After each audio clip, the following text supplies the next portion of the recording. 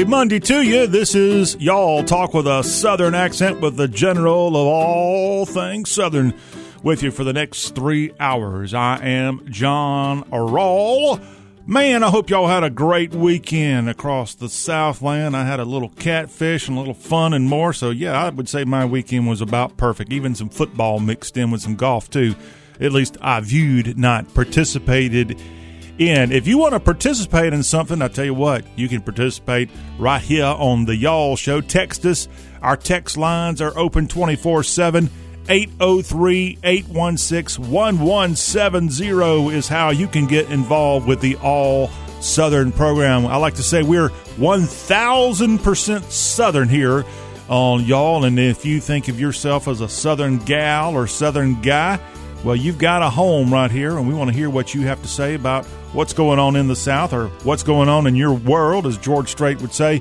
803-816-1170 is how you can get involved with Y'all, a show covering news, sports, lots of sports talk to get to today.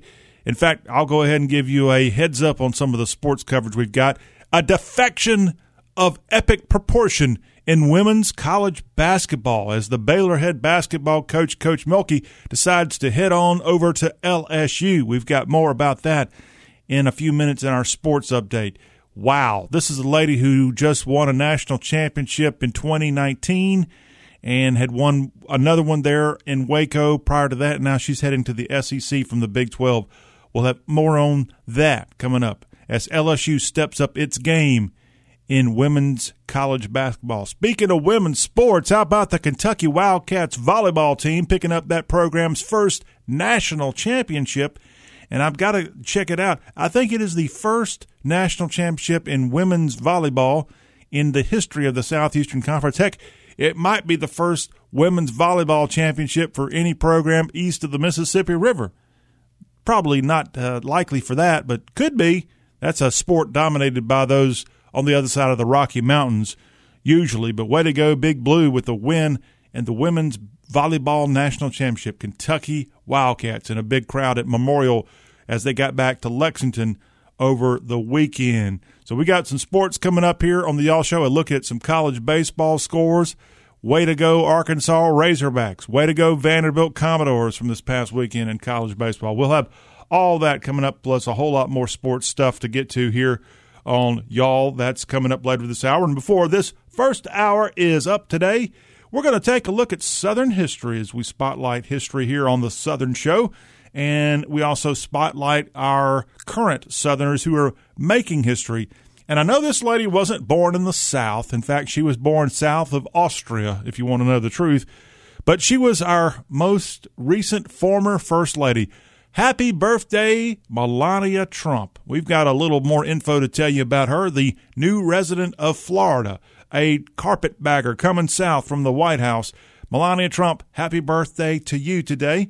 Also, speaking of birthdays, both the state of Maryland and the state of Louisiana celebrate birthdays this week, as both were admitted as states in the Union this week of April in their respective years. So we'll tell you a little bit more about how both Maryland and Louisiana got to be states. And for Louisiana, religion had a kind of a big say-so in whether they ended up being accepted or not. That's coming up later this hour in Y'all Talk with a Southern accent. More headlines coming up in hour two. And then our storyteller from Takapola is going to be on with us, Jerry Short. Oh, it's so much fun talking with Jerry Short, and he's going to be on to tell us what's going on in Takapola land. In fact, I think we're going to talk a little food, if you don't mind. That'll be something fun to get your week going there with Jerry Short. Food talk with the Takapola storyteller coming up in hour number 2 of today's Y'all Show. And then before the second hour is up today, we'll have an accent on, speaking of food, we'll have an accent on Southern food, courtesy of Kobe Bennett and y'all.com. And don't leave out hour 3 of today's Y'all Show. Art Cruz will be dropping by. Art always has something artful to say about the southern states, and we'll have his take on it. And we're also going to hear some audio, speaking of sports, in hour number 3, we've got some post-spring game audio coming up from the new coach of the Tennessee Vols, Josh Heupel, what he had to say about his first time out there at Neyland Stadium with his team performing in the spring game of 2021. And then we'll move it over to the SEC West. We've got some audio coming from Lane Kiffin of the Mississippi Land Sharks as the Red and Blue had the Grove Bowl in Oxford this past weekend. And we'll hear both Heupel and a former Tennessee and current Mississippi coach, Lane Kiffin, in hour number 3. And then we'll also take a quick look around the show for the rest of the week here on Y'all Talk with a Southern Accent. All right, let's get into what's going on across the Southeast. And I know that probably if you tuned in the news at all this past week or the last couple of days, you saw that awful story coming out of Gwinnett County in Georgia where 6 people were killed at the intersection of I-85 North and the 985 split. This happened Saturday night. 16 people were inside a passenger van that flipped on its side and caught fire at 6:30 p.m. on Saturday night. And Gwinnett County Police said that the passengers were part of a sober living group, and the crash shut down the interstate for hours. All lanes reopened around 10:45 on Saturday evening, but investigators are currently working to try to find out what caused the crash. Police said, based on statements at the scene, another car may have been involved in this accident. As of Sunday evening, authorities had not yet identified the victims. All of the passengers in the van appeared to be adults, and more details will be released in the coming days in this developing story. If you happen to be on Interstate 85 north of Atlanta and you saw this accident on Saturday, Gwinnett County Police are asking you to call an accident investigation tip line at 678-442-5653. Again, the number is 678-442-5653 is how you can give a tip on maybe what you saw there. A busy road, of course, that stretches from Atlanta to Chattanooga, I-85 northbound, and that's right there at the 985 split. That's the road that ends up going toward Canton, Georgia, and just an awful scene there to see so many people killed. 16 people inside this passenger van, and we saw that 6 people killed in what the folks say were part of a sober living group. And our thoughts there with that awful, awful scene coming out of the Atlanta suburbs over the weekend. To eastern North Carolina, 77 deputies there in that state on leave after the fatal shooting of a black man in Elizabeth City, North Carolina. Anthony Brown Jr. was shot in the back and killed as he was trying to drive away last week. And now 7 deputies in that North Carolina county have been placed on leave in the aftermath of this man being shot and killed by members of the department serving drug-related search and arrest warrants. Passaquoddy County Sheriff Major Aaron Walio confirmed the number of deputies on leave due to the shooting in an email on Friday. The sheriff previously said that multiple deputies fired shots and were placed on leave after Brown was killed Wednesday morning. And that is a scene there developing that's going to likely have more protests and just more of a spotlight put on black people being killed by law enforcement. We saw that Chauvin was sentenced last week on 3 counts and will likely go to jail for a long time. And just in the aftermath of that, you see now other shootings of people around the country, many of which are, it looks like, black in the case of this situation in eastern North Carolina. We'll stay on top of this developing story coming to you from that part of the Southeast. Man, what were you doing 7 years ago?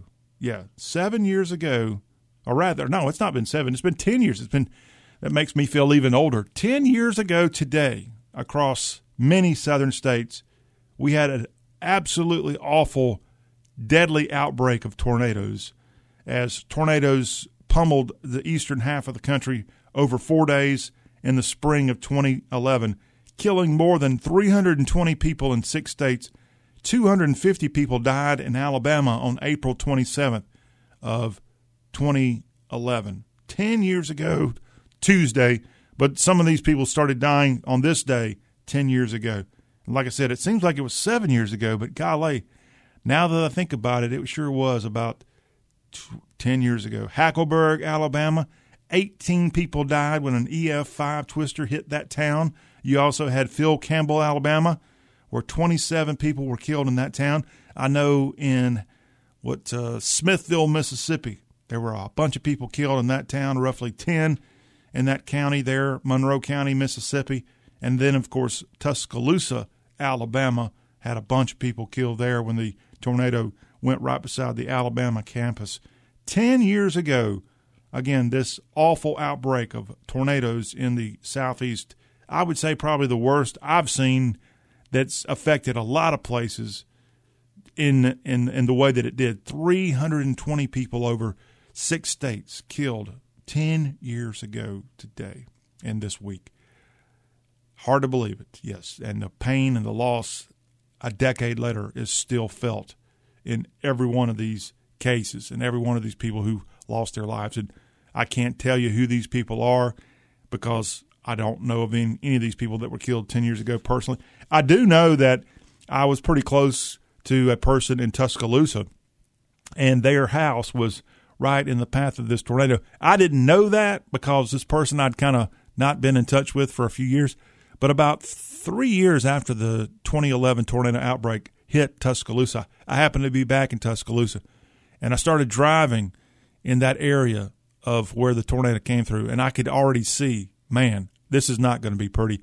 It looked like it was a field out there, and it was. It was perfectly no trees, just dirt over the stretch of about a half a mile. But guess what? 3 years prior to that, before the tornado, it was houses and trees, and it was just a slice of Americana. And that's what these tornadoes can do. They can totally destroy everything in their path. And then when you come in there to clean up, you'll see an entire neighborhood just leveled and bulldozed and new grass planted and new dirt and a new beginning. And that's what we saw there with that house. And it was such a great house that this person lived in that I knew pretty well. And to see that entire neighborhood, which, again, prior to the tornado was perfect. It was just a perfect setting. And it just to be gone. And I know we have tornado outbreaks all over the southeast almost every week, if not every day. But for that many people in these massive EF-type tornadoes to come through is just terrible. Speaking of bad weather, if you live in the state of Texas, right now, this week, you've got a tax-free weekend taking place in the Lone Star State. And generators, weather radios are among the supplies that you can buy during this tax-free weekend. It's the 2021 Emergency Preparation Supplies Sales Tax Holidays, and it lasts until today. It started Saturday, so if you haven't quite done your shopping in Texas, you have until midnight tonight. According to the Texas Comptroller's website, the customers can get the tax savings even if the item is beyond the tax exemption period, according to the story I'm looking at. A list of emergency preparation supplies that qualify for the tax holiday, less than $75, things like first aid kits, batteries, hatchets, always a good thing to have, smoke detectors, and more. A little bit more pricey, more than $300, you got hurricane shutters and emergency ladders, but less than $3,000 that are available tax-free right now. Portable generators, things not included in this tax-free holiday in Texas. Medical mask and face mask. Toilet paper, that is not an emergency if you need toilet paper.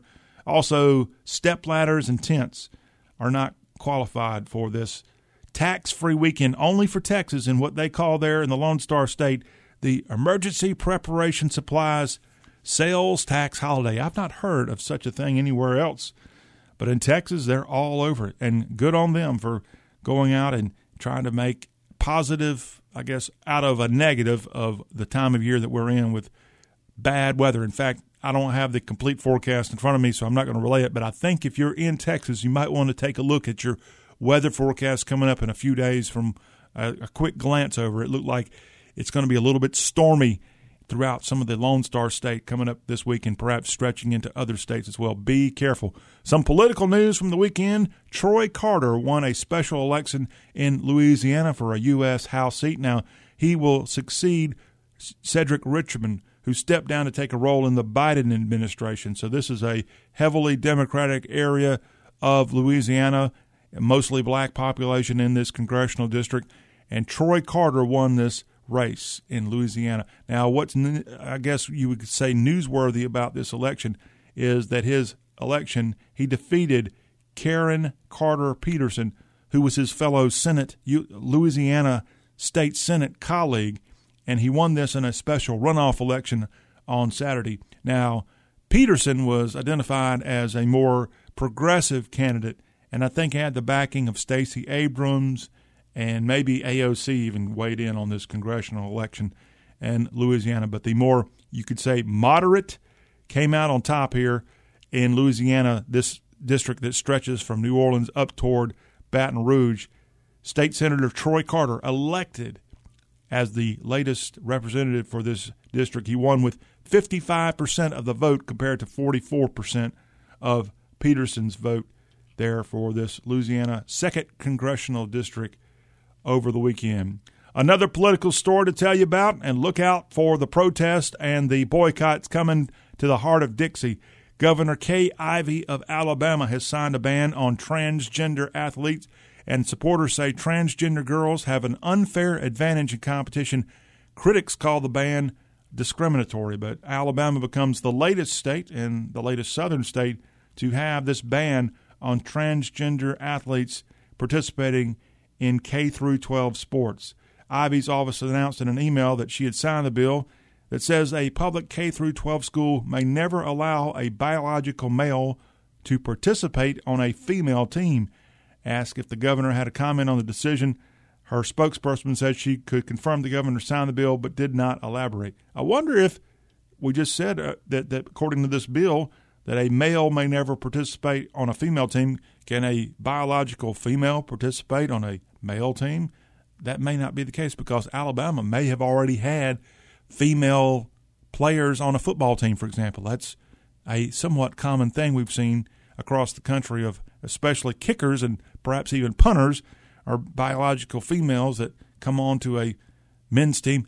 And we've seen this, I know, on the collegiate level. We just saw it this past year with the Vanderbilt Commodores having a female kicker come over from the soccer team. Yes, so Alabama now opening it up for more protest and such coming from the left as they're looking to try to keep the passage or this thing from actually going into law across the heart of Dixie.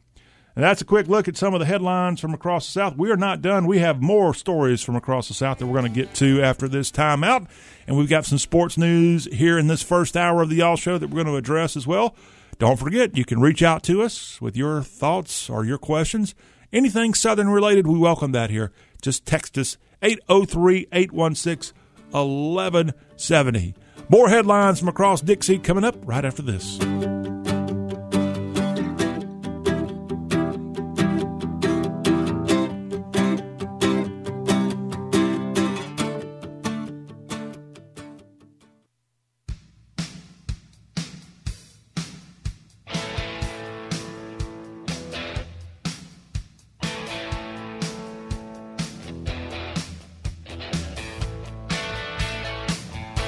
And we're continuing on with the Y'all Show on this Monday. Great to have you along.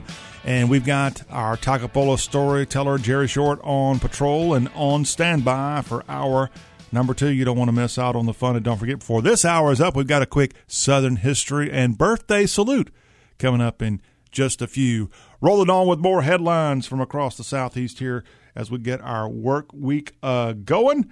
Want to let you know that in the state of Tennessee that a professor is rejecting a racist label that's been put out on flyers and distributed to colleagues. This comes to us from Cookeville, Tennessee, and a professor at Tennessee Tech says that faculty members allegedly spread flyers on campus that said that the school's Turning Point USA members and the chapter's faculty advisor, Andrew Donadio, were not welcome.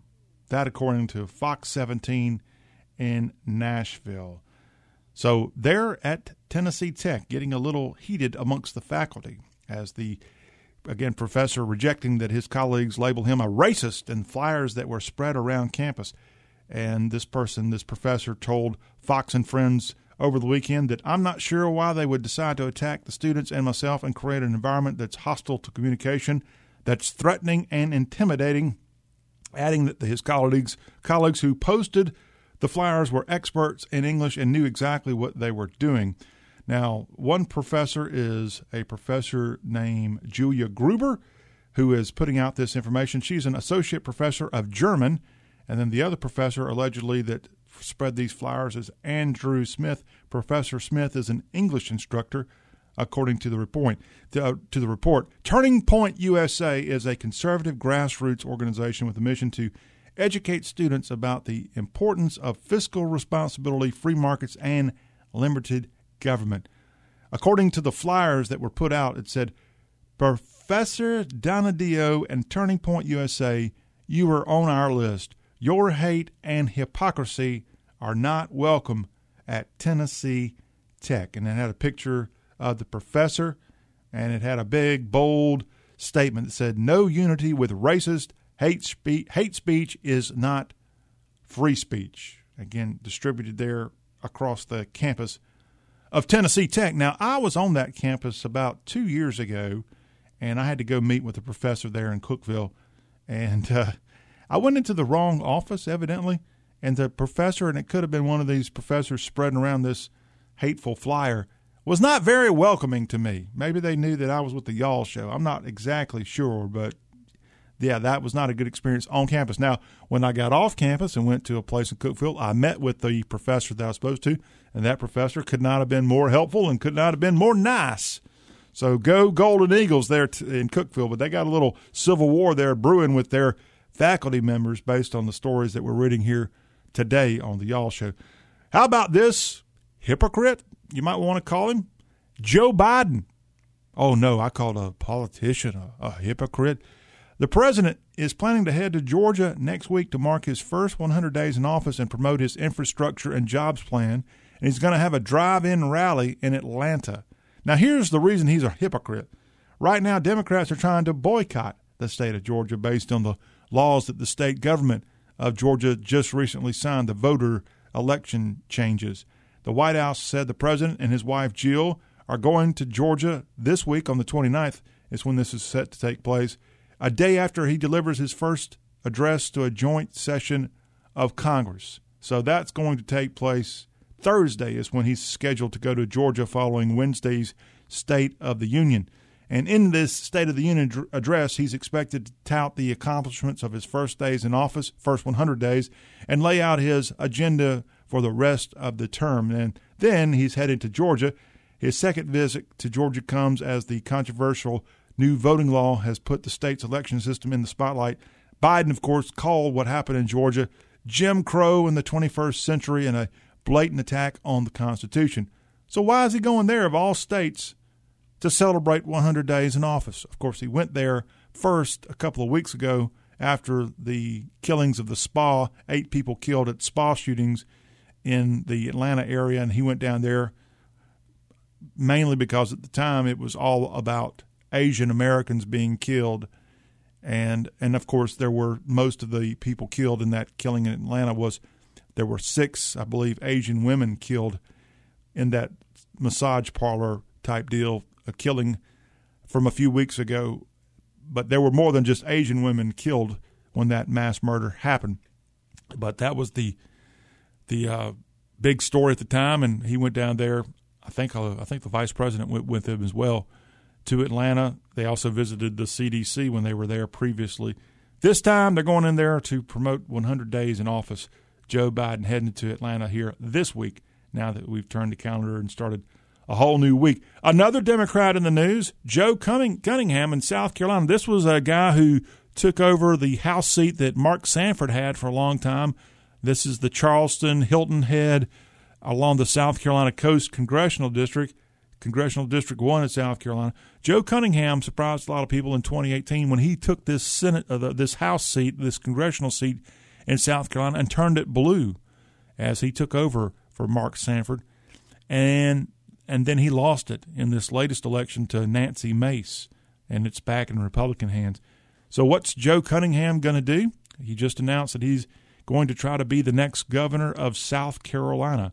Now, when he was a congressman, you might remember Joe Cunningham because there was one time he cracked a beer open during a farewell speech on the House of Representatives floor in South Carolina. But he is officially announcing today his 2022 campaign to be the governor of South Carolina, and he's hoping to unseat Republican Henry McMaster, who's trying to win re-election in South Carolina. McMaster took over originally when he was lieutenant governor when Nikki Haley became the U.S. ambassador to the United Nations, and McMaster stepped in to fill out that position. That he won election and in 2018, and it looks like McMaster's running again. So McMaster could end up being governor of South Carolina for like 10 years, even though they do have term limits. He would only had an election of 2 times if he's able to win re-election in 2022. But yes, the Democrat, who I think is a native of Kentucky originally, Joe Cunningham, trying to put up a bid to go against Henry McMaster, some call him Foghorn Leghorn, the governor of South Carolina in 2022. This guy from the South Carolina Low Country might open a beer or two if he's elected governor of South Carolina there in Columbia, SC. Now to Horn Lake, Mississippi. This is in DeSoto County, just to the south of Memphis. And this North Mississippi city has rejected a Muslim man's plan to build the first mosque in the DeSoto County area. And he says he'll go to court to challenge the decision. Now, the Horn Lake, Mississippi Planning Commission recommended that the site plan be denied, and the Board of Aldermen voted 5-1 to uphold that recommendation. The man wants to build the Abraham House of God. Horn Lake is in DeSoto County, and Elk said he has lived in the county 20 years, saying that he raised all of his children in DeSoto County, Mississippi. They all go to school there, and they have a right to go to their mosque and pray and practice their faith like every Christian. The reason this is being denied, according to the reports I'm seeing, is because of some planning and the way the thing was presented to them.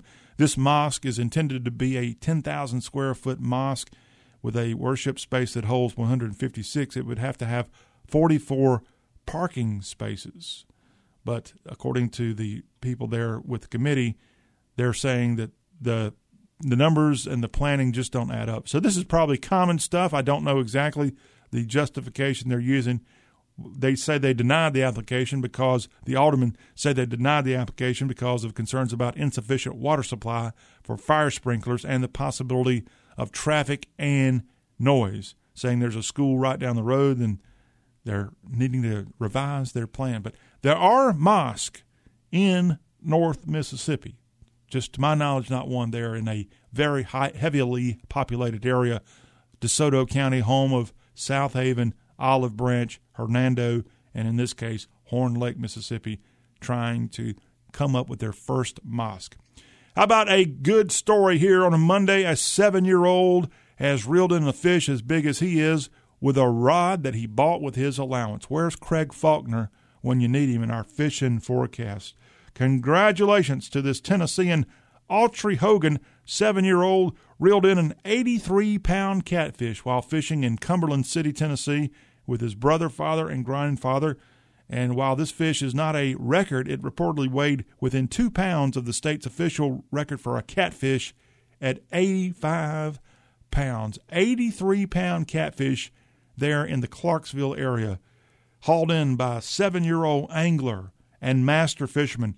Oh, Bill Dance, you might want to check out this guy, and he might give you a run for the money. Autry Hogan, the 7-year-old from Middle Tennessee, with a huge 83-pound catfish haul over the weekend. That is the way you do it there, you Tennesseans. You catch those 83-pounders.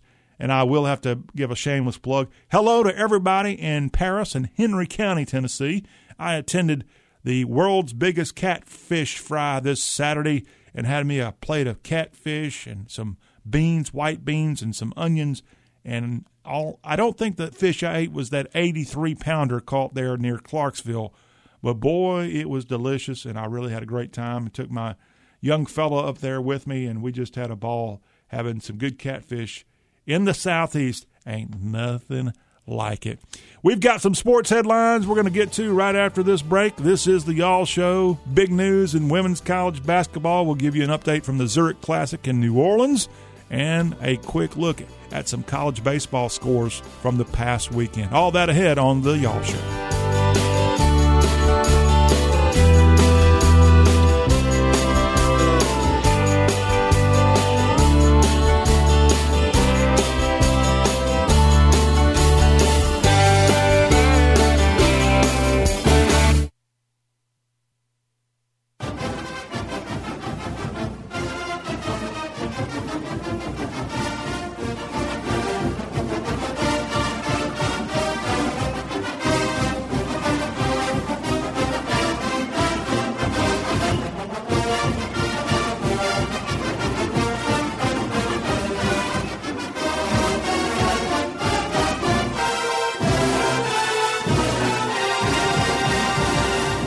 right, LSU fans, you are tuned in to the Y'all Show on a Monday. And how about those Bayou Bengals baseball team going to Oxford and getting a series win against the top 20 Mississippi Landshark team led by former LSU catcher Mike Bianco, by the way.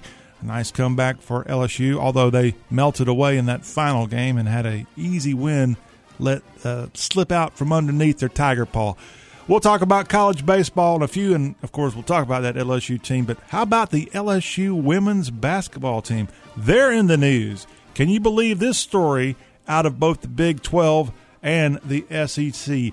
Hall of Fame coach, national championship coach, Kim Mulkey is leaving Baylor for LSU. Now, she is a native of Louisiana, but after 21 seasons along the Brazos and Wacos, Kim Mulkey is leaving Baylor to be the next head basketball coach of the LSU women's team. She grew up in Tickfall, Louisiana, and is going to be introduced today with a press conference. The new head basketball coach. Mulkey is 58 years young. She took over Baylor in 2000, and that was a program that had never reached the NCAA tournaments. And in the 21 years since then, Baylor has missed the tournament only once since then and won the national championship in 2005, 12, and 2019. Mulkey with 3 national championships for the Baylor Bears. Now, she played collegiately at Ruston's Louisiana Tech, and then she would later spend 15 years as an assistant and associate head coach at La Tech there. She was a gold medal member of the 1984 Olympic team and was inducted into the Naismith Memorial Basketball Hall of Fame last year. But Mulkey leaving the Big 12 and the Baylor Bears to head to Baton Rouge, where she'll be taking over for Nikki Fargas, who I believe was Nikki Caldwell, a former Tennessee Vol who had been the LSU coach for a number of years. Nikki Fargas stepped down Saturday after 10 seasons at LSU. According to a statement, Fargas was leaving to pursue another opportunity. While LSU did not disclose where Fargas was headed next, she's been in negotiations to take over as team president of the WNBA's Las Vegas Aces. So a change of epic proportion in women's college basketball, with Baylor coach Mulkey leaving to go be the head basketball coach of the LSU Tigers. Big-time win for LSU women's basketball right there. A big win for the Kentucky Wildcats on the volleyball court, as the Kentucky Wildcats won their first NCAA volleyball title in a 4-set victory over the Texas Longhorns. This happened in Omaha, Nebraska over the weekend, and Kentucky had an amazing performance this season. I want to thank David Thomas, Big Blue fan extraordinaire, for giving me an update over the last couple of weeks, to be honest with you, on Kentucky's volleyball program. And there, the Big Blue winning a national championship. Kentucky finished the season 24-1.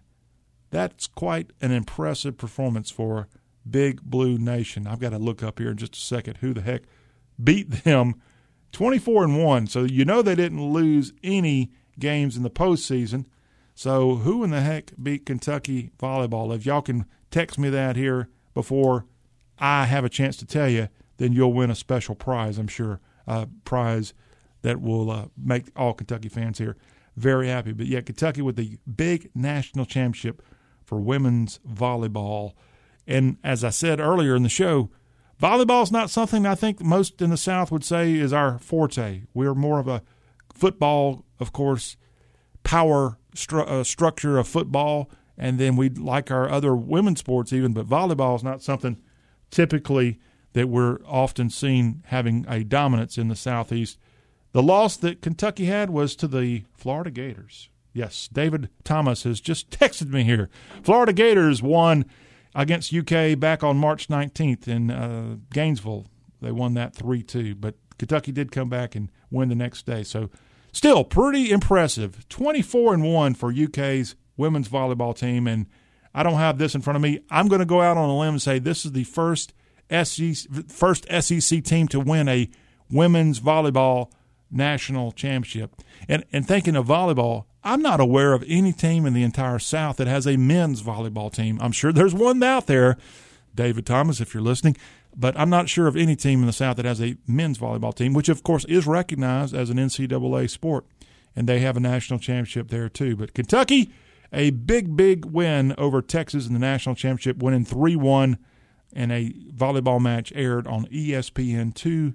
Congratulations to Big Blue and their big win there. And with that win, I'm sorry, Kentucky, this might have been the first national championship by a Kentucky Wildcat sports team since, Kentucky won in basketball 8-10 years ago, something like that. It's been quite a long stretch, to my knowledge. And again, I don't follow every single Kentucky team, but Craig Skinner and the job there at UK coaching this volleyball team to a natty, a job well done. Way to go, Big Blue Nation. Let's move over to NASCAR, and maybe the most southern of racetracks. Talladega held its big race of the spring here over the weekend, and Brad Keselowski won at Talladega with an overtime pass. Joey Logano in a big wreck there at Talladega Speedway in East Alabama. And Keselowski's victory in overtime made him the ninth driver to win through 10 NASCAR Cup races this season, and a big win for this race car driver. He and teammate Joey Logano triggered a last-lap crash as Keselowski tried to pass Logano for the victory and got the win there with this big NASCAR race. A race that if you have not seen in person, go check it out. If you have not seen Talladega in person, check it out. I've actually raced my own car. I won't say race. I have driven my own Jeep Cherokee on the hallowed grounds of Talladega Speedway, on the actual raceway. And, man, the incline there on the turn, I was way down that thing because I was so scared. It was almost a 90-degree angle there. If you ever see that thing in person, it's quite scary. But a very big day in NASCAR as Brad Keselowski gets his familiar name back atop the winner's circle and wins at Talladega or Talladega, depending on who you ask. If you ask the locals there in East Alabama, a lot of them say Talladega. How about this Florida native winning on the Grand Prix of St. Petersburg? Now, this is a race held in downtown St. Petersburg, Florida, in the IndyCar racing circuit. And Colton Herta, who is Pinellas County native, so a hometown kid almost, comes in and wins at St. Petersburg on Sunday. And if you've ever been to St. Petersburg during the month or so that this IndyCar race goes on, they shut off streets, and it's just not something we're used to seeing here in America. Until I saw it with my own eye, I had no idea that here in America we had an IndyCar race in an actual American city. That's something you're used to seeing from over across the pond. But sure enough, we have a race in St. Petersburg every year, outside of COVID, that is. And in this case, Colton Herta wins the IndyCar race in St. Petersburg. Now, if you thought that was cool, but you missed out on it at St. Petersburg, you may not realize this. IndyCar is going to have a race in Nashville August 6th through 8th. It's the Big Machine Music City Grand Prix, and it's taking place in parts of downtown Nashville. Yes, for 3 days in August, the streets of downtown will have not only racing, but music, food, and more, as this temporary street circuit takes racers by Nissan Stadium, where the Tennessee Titans play. It also goes over the Korean War Veterans Memorial Bridge in downtown Nashville, the first motorsports course of its kind in the world to cross a major body of water, as this will go over the Tennessee River. 80 laps, a total of 173.6 miles, and the Music City Grand Prix in Nashville, taking place August 6th through 8th. So if you didn't make it to St. Petersburg and you want to see an IndyCar race in a downtown setting, I think this is going to be the second one that I'm aware of, and I don't follow IndyCar that closely, but it looks like a lot of fun early August in Music City to see racing with an IndyCar race in a downtown setting. Yeehaw. How about the race that was had on the golf course this past weekend? Cameron Smith and his fellow Aussie Mark Leishman on Anzac Day, a national holiday in Australia and New Zealand. They get the victory at the Zurich Classic as they beat a pair of South African golfers, and Louis Oosthuizen and Charles Schwartzel. They won in a playoff on the 18th hole, and this followed an amazing 16th hole in regulation, of which Cameron Smith hit the ball in the drink there, in the alligator-infested drink there of Avondale, Louisiana.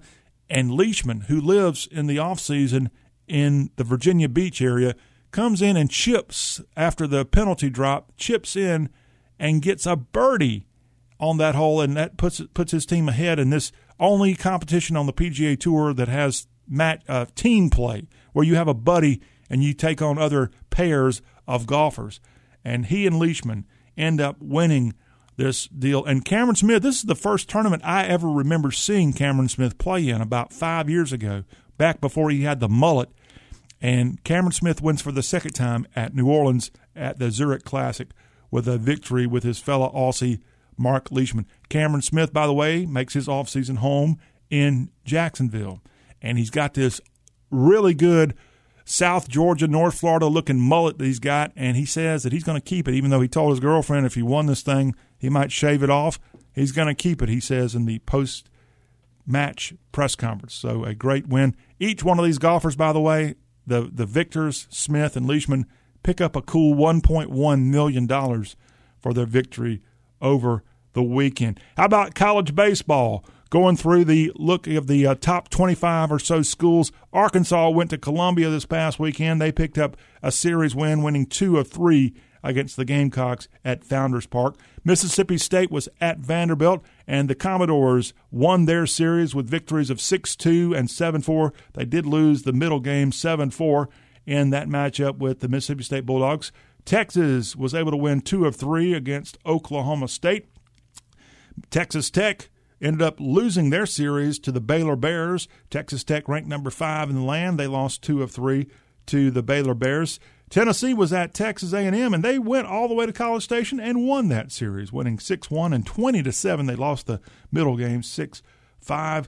Louisville was supposed to play this weekend. They had a COVID cancellations. They were not able to get their games in. TCU had a sweep. They won 2 of 3 against the Kansas Jayhawks. East Carolina, they lost their series with UCF. UCF gets the victories of 4-2. It looks like they played 4 games. Rather, it doesn't matter. East Carolina, which was ranked number 9, the Pirates go down to UCF over the weekend. And then in college baseball in Oxford, Mississippi at Swayze Field, Mississippi, which was ranked number 12, had LSU in over the weekend. LSU escapes with a victory in the first game and then ends up winning they won. Let's see here. Mississippi, the way this thing's set up, it's actually in reverse, so that's why I'm a little confused. Okay, LSU I know won barely the first game. They won convincingly the second game. And the third game, LSU was killing Mike Bianco's Mississippi Rebels Land Sharks. And then the Sharks came back with a scene out of Jaws and won 10-9, and won in walk-off fashion, by the way, and got the victory in that last game. So Mississippi loses that series, and they'll likely slip in the polls even more.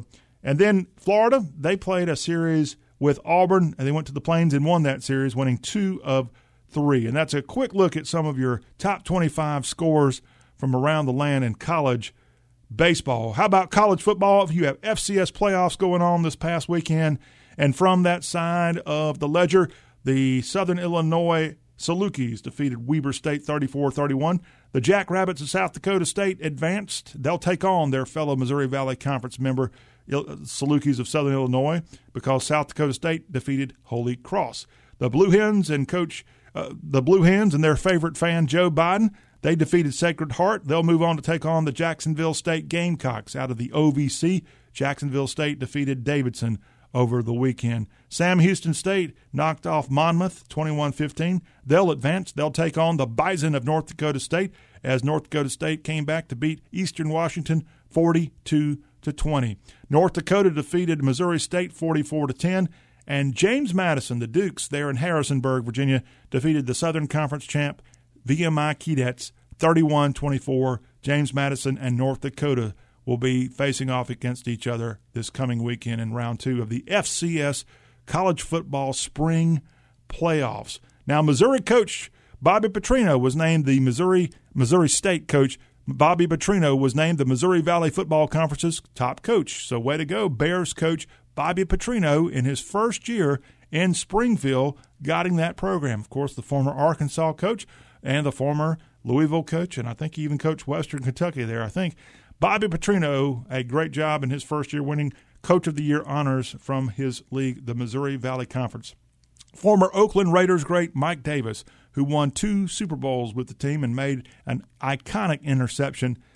Drafted by the Raiders in 1977, he has died at the age of 65. He played 10 seasons with the Raiders and helped them win 2 Super Bowls. A sad day for the Raider Nation with the loss of that great player from the late 70s and early 80s. You got the NFL draft taking place this coming Thursday, starting with round 1. The Detroit Lions say they're open to trading their number 7 pick in the draft. The Carolina Panthers at number 8 have also said they're not opposed to trading down in the draft. So a lot of fun coming up here with the NFL draft scheduled for this Thursday, Friday, Saturday from Cleveland, Ohio. Get ready for NFL football to take over the headlines as if it doesn't already. But in this case, a lot of us are excited about the NFL draft since last year's draft was kind of muted in a big way because of coronavirus. This year, you get the NFL draft taking place in Cleveland and a chance to see which the actual order that all these experts are predicting of the quarterback order, at least how that will play out over the course of the 2021 NFL Draft. We'll be telling you all about it here on the Y'all Show. Coming up after a quick timeout, a quick look at some Southern history and a First Lady birthday today. All that here on the show that's all about the South.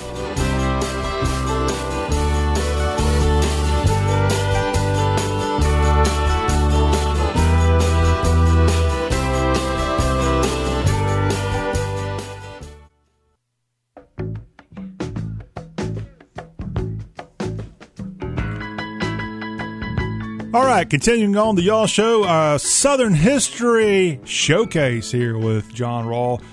Again, our number 803-816-1170 if you want to reach out to us. And maybe you want to reach out and say, happy birthday, Melania Trump. Yes, born this day in 1970. And she was born in Slovenia, then part of the Eastern Bloc of the Soviet Union, as she has citizenship in both Yugoslavia. She had that until 1991 when there was a Yugoslavia. Then in Slovenia from 1991 present, of course, becoming a U.S. citizen in 2006. The wife of 45th President Donald J. Trump, the mother of Baron Trump, Melania Trump, born Melania Naus, or Naus is the Germanized way of saying her maiden name. The former model turned businesswoman turned First Lady of the United States, and now a Floridian living with the president at Mar-a-Lago in South Florida. Congratulations, Melania Trump, for surviving the White House, for one thing, but also on a 51st birthday here today, Melania Trump. Also, someone else who had a birthday here, speaking of presidents, not the same year that Melania Trump was born, James Monroe, our 5th president of the United States, born in 1758 on April 28th.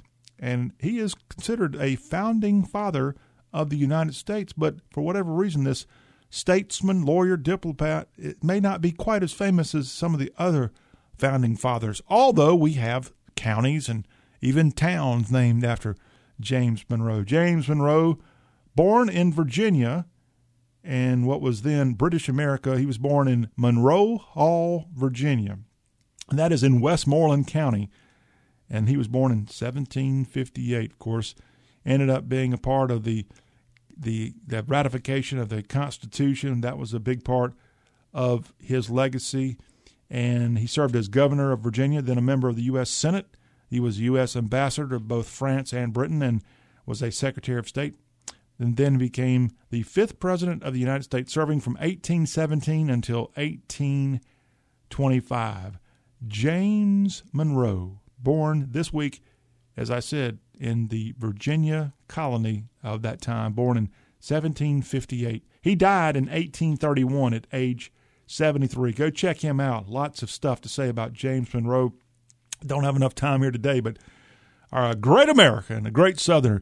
Also in this week's in history, in 1788, Maryland became the 7th U.S. state.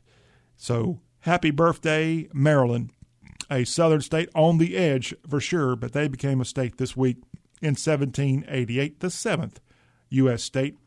And then in 1812 this week, Louisiana became our nation's 18th U.S. state. So happy birthday, April 30th, 1812, Louisiana, which broke off of the Louisiana Purchase, the Orleans Territory, I believe is what it was called, and they formed Louisiana. And did you realize, I think it's the 31st parallel, was the line determined what would be the state of Louisiana and what would be the Louisiana Purchase. Essentially, everything north of that line became what we know as Arkansas, moving on into other states like Missouri and more. But yes, Louisiana becomes a state this week in 1812. And there was some real concern about adding Louisiana as a state because of the Catholic presence.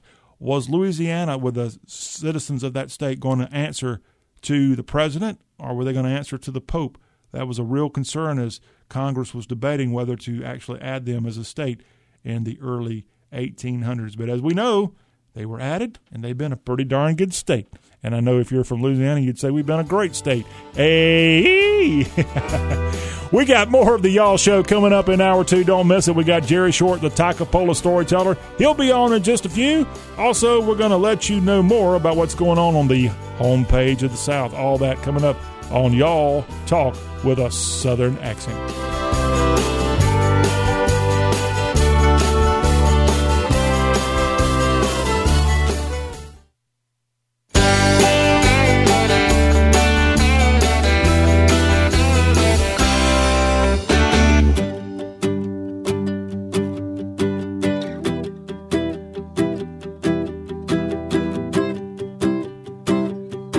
Hey, we are back to talking about everything in the 16 southern states. Hey, I'm John, and this is Y'all.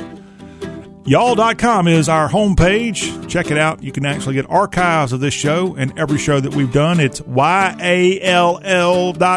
that four-letter word that is never, never a bad thing to yell out. Y'all. Y'all.com. The homepage of the South. Speaking of the South, in just a few minutes here, we've got Jerry Short coming to us from Takapola, US of A. And Jerry's going to let us know what's going on with him here, how his weekend went and such. Always fun to talk to the storyteller. We'll have him on. And Art Cruz, always fun to talk to Art. Art will be on in hour number 3 of today's Y'all Show. We're going to look at Tennessee football. Tennessee had their spring game this past weekend. We'll get Art's take on that. Mississippi also had a spring game. We'll hear some audio from both Josh Heupel and Lane Kiffin in hour number 3. Also, you had in baseball a couple of homer games that were a big deal. And then the Braves had a little bit of a rough go of it on the diamond. We'll let you know about that. And then outside of the world of sports with Art Cruz, he'll discuss the Dana Bash Kamala Harris interview that was on CNN over the weekend. All that coming up on Y'all Talk with a Southern accent. Let's get back into headlines across the Southeast. A sad story coming from Georgia over the weekend. 6 people killed in a fiery crash on I-85 northwest of downtown Atlanta, and the victims all part of what's being called a sober living group. They were in a van. 16 people were inside this passenger van as it flipped over and caught fire Saturday evening. More details coming in this sad story out of Gwinnett County, Georgia over the weekend. Deputies on leave in Elizabeth City, North Carolina after the killing of a black man being shot and killed by members of that sheriff's department in eastern North Carolina who were serving a drug-related search and arrest warrant. And the sheriff there has now confirmed that a number of deputies on leave due to the shooting there in Elizabeth City, North Carolina. A sign that things might actually be getting kind of the way that you hope they would be. Over the weekend in Nashville, Bridgestone Arena welcomed back fans for its first show there this amazing venue, home of the Nashville Predators, home of award shows, home of concerts, home of the SEC basketball tournament, and more. This weekend, Bridgestone Arena opened up for a comedian. Mike Epps came and took the stage in front of a lot of people. And it was a 33% capacity there, according to Metro Nashville's health guidance team. But 5,000 people were able to go inside and participate in the show. Bridgestone Arena currently has a no-bag policy, and masks are required to be worn inside. But sure enough, you had a pretty decent crowd there at the home of the Nashville Predators. You got some more stuff coming up soon. If you want to make your plans to go to Nashville, June 12th, the Cinch World's Toughest Rodeo will be taking place in downtown Nashville. I've actually been to a rodeo inside Bridgestone Arena in the past. It was a lot of fun. I think that was the only rodeo this Southern Boys ever attended, now that I think about it. I still haven't made it to a monster truck deal. I need to try that out sometime so I can get my full Southern/redneck credentials. Concerts also coming up at Bridgestone Arena, where maybe they'll be able to bump that attendance number up a little bit more. In July, they'll have concerts by Justin Bieber, Luke Bryan, Alabama with Martina McBride, and the Doobie Brothers, all planning to play at Bridgestone Arena. But again, this past weekend, Mike Epps was doing a little concert gig there at Bridgestone Arena. Now, Mike Epps, I've seen the guy. I don't know that much about him. So let me tell you about Mike Epps, comedian. He is actually a guy born in Indiana and ended up going to Brooklyn to star in Def Comedy Jam back in 1994, and has been part of that Def Comedy Jam franchise, if you will, for a long time.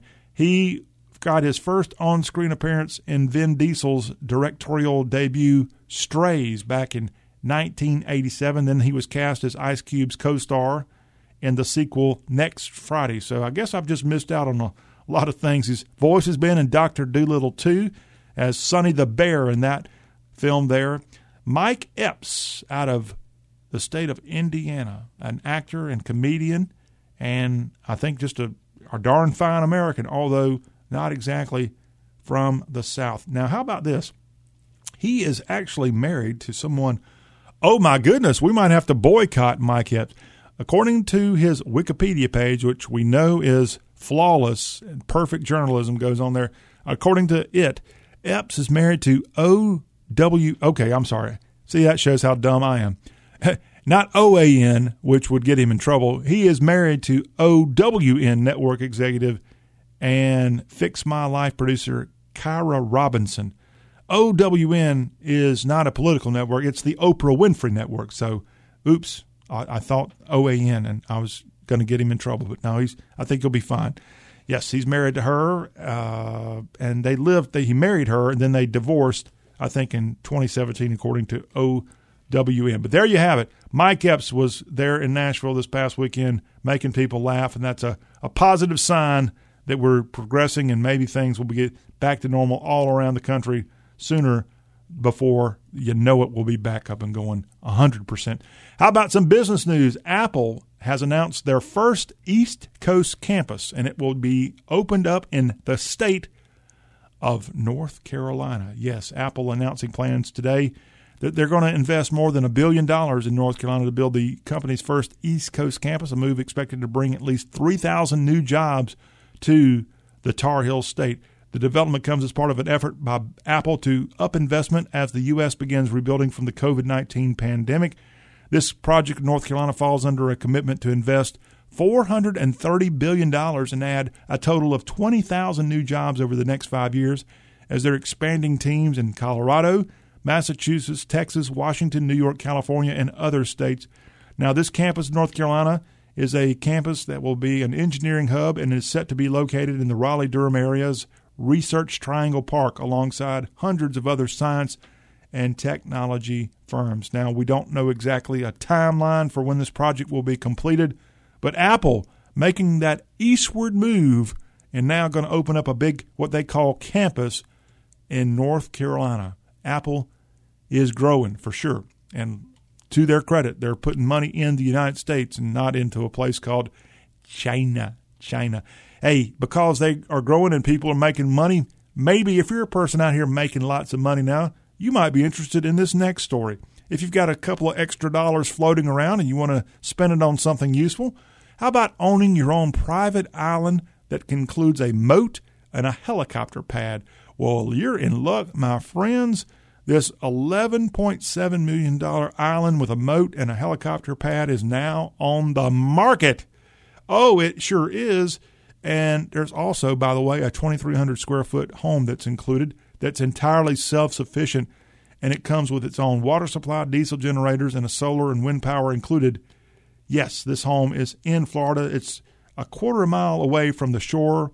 The surrounding water's off what's called the best in class coral reef, snorkeling, fishing, diving, windsurfing, and sports, according to the listing. Yes, you can own your own slice of heaven off the coast of Florida, but not very far. As I said, just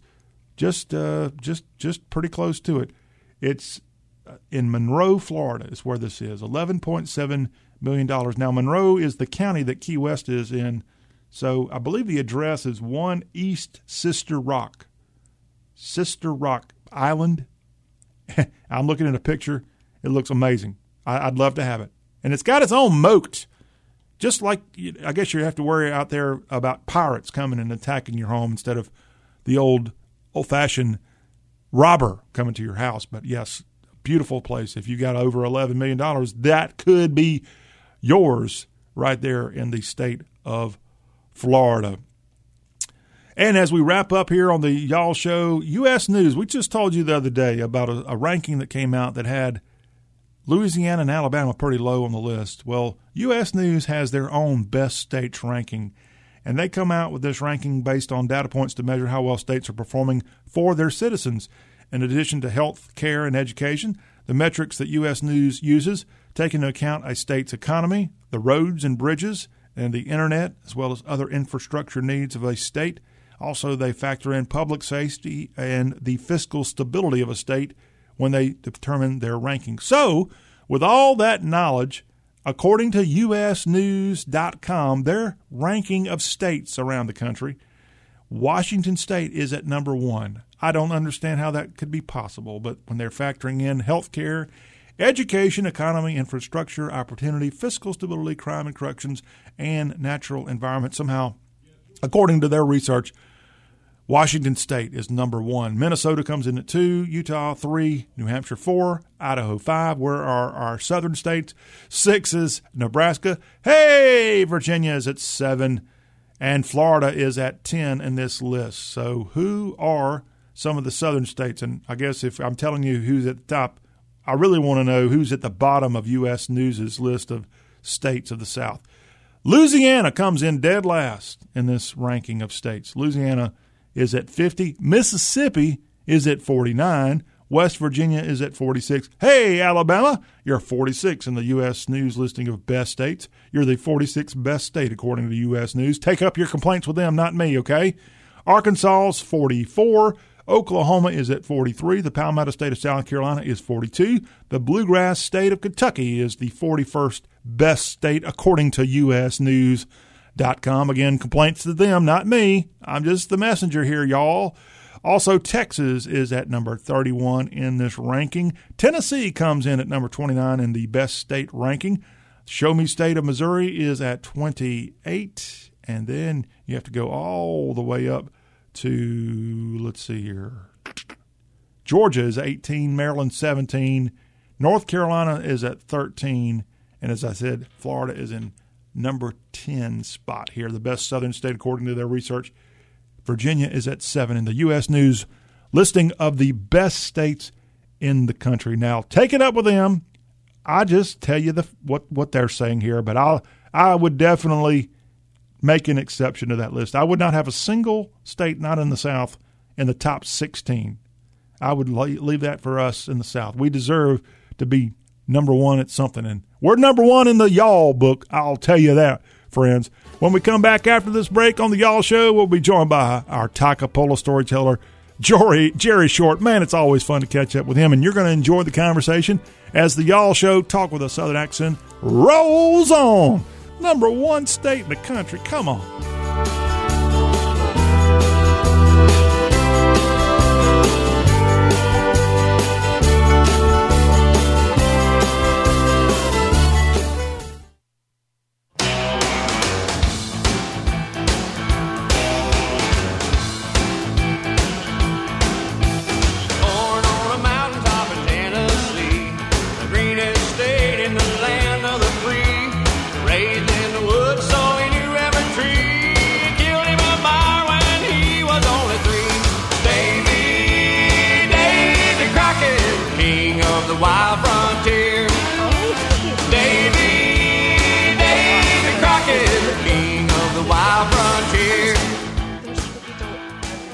Welcome back to Y'all Talk with a Southern Accent on a Monday, our first day of getting together after a couple of days off the air.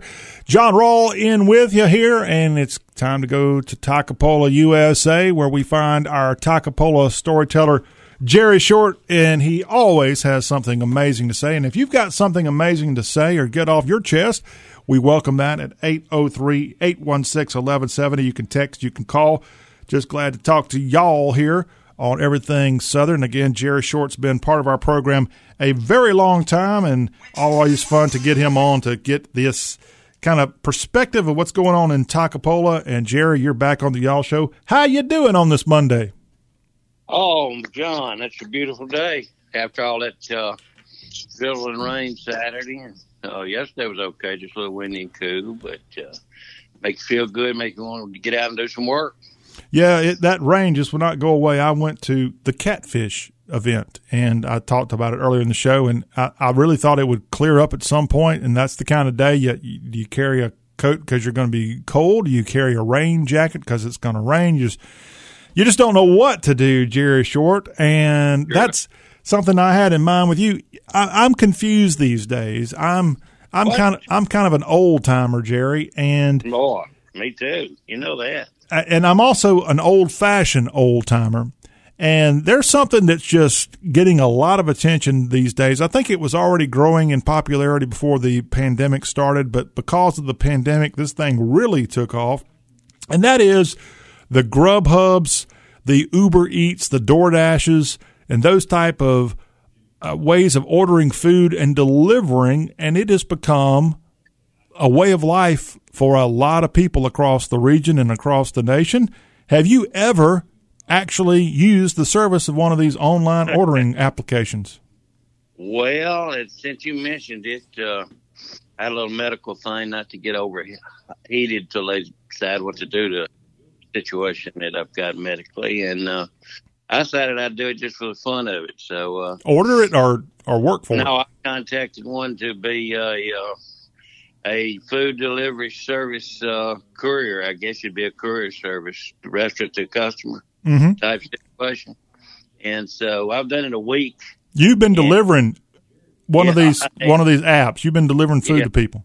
Sure have. And technology has really reached out there to grab a hold of something like it, connecting your local customers and restaurants to an independent contractor. It's amazing how they do that. So, I've done it for about a week, kind of on and off. It lets you set your own time, and you can say, I want to do it from so-and-so a.m. to so-and-so or p.m. to so-and-so, and then you can do it that, or you can recline or accept an order, and you take it from the restaurant. And they're all technology-wise, they're tied in with the companies. I think you just mentioned 3 or 4 companies I heard you mention, and they're tied in with those.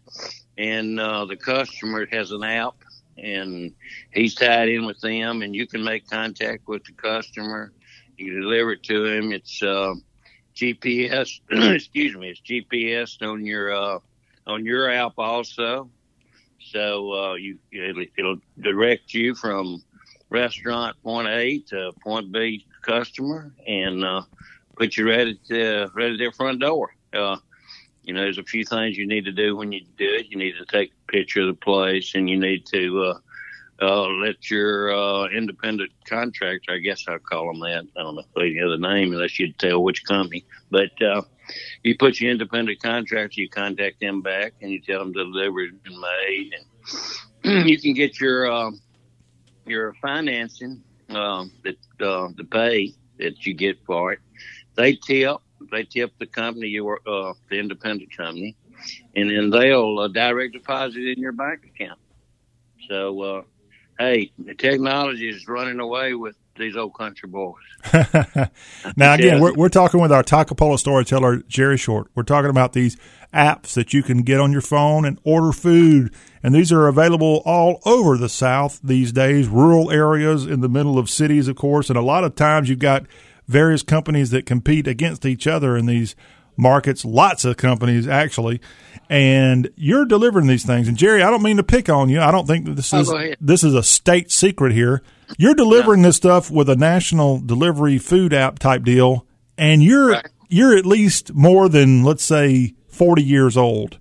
I think you've got grandchildren. So here you are, a very distinguished senior citizen. We'll just say that, and you're delivering this stuff. So the reason I'm bringing this up is you don't have to be 20 years old and right out of college to be using this app to make money. You could actually deliver if you're in your 40s, 50s, 60s, 70s, heck, maybe even your 80s, 90s, or 100.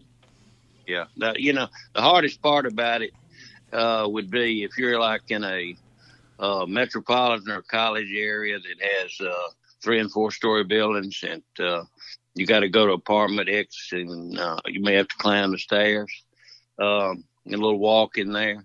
But if you're able to do that, you're good to go. And got to have a smartphone. You got to be good to go on that, and you got wheels, and you can go. I mean, if you lived in a pretty good neighborhood or around a college town or something, you could probably do it on a bicycle, because you just pick it up at the restaurant, and every kind of restaurant and every kind of food product. Yeah, so, I wanted to ask you about that. Okay, I know the general question is, Jerry, is it worth your time and effort? Are you making pretty good money delivering food? Well, I think, like I said, only 1 week so far. And the more you do it and the more customers that you get accustomed to, you can kind of, like I told you earlier, you can decline or accept the order.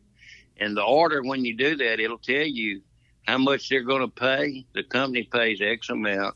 And then the tip at the end of it, they pay X amount also. So you know how much money you're going to make, and you know how far you've got to go. And you try to get it there as quick as you can, because you try to keep it warm, obviously. But, once you get a kind of a route that would be more beneficial financially to you, you can not take some of them. Now, I started out taking anything because I felt like the major company would go ahead and give me more opportunities, and they grade you, and they've got a lot of other things. Like if you recommend someone else to do it, they got $100 that they'll give you for that. So I figure, if you're in a pretty good area, you're not going to get rich. But you do it all day, you can make a couple $100 in a good area, $100 to a couple $100.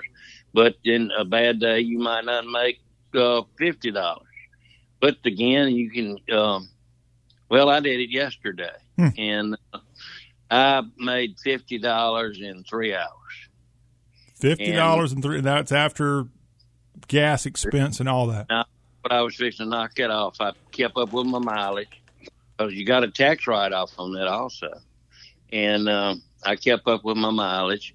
And gas now, where I got gas, was $2.50 yesterday a gallon.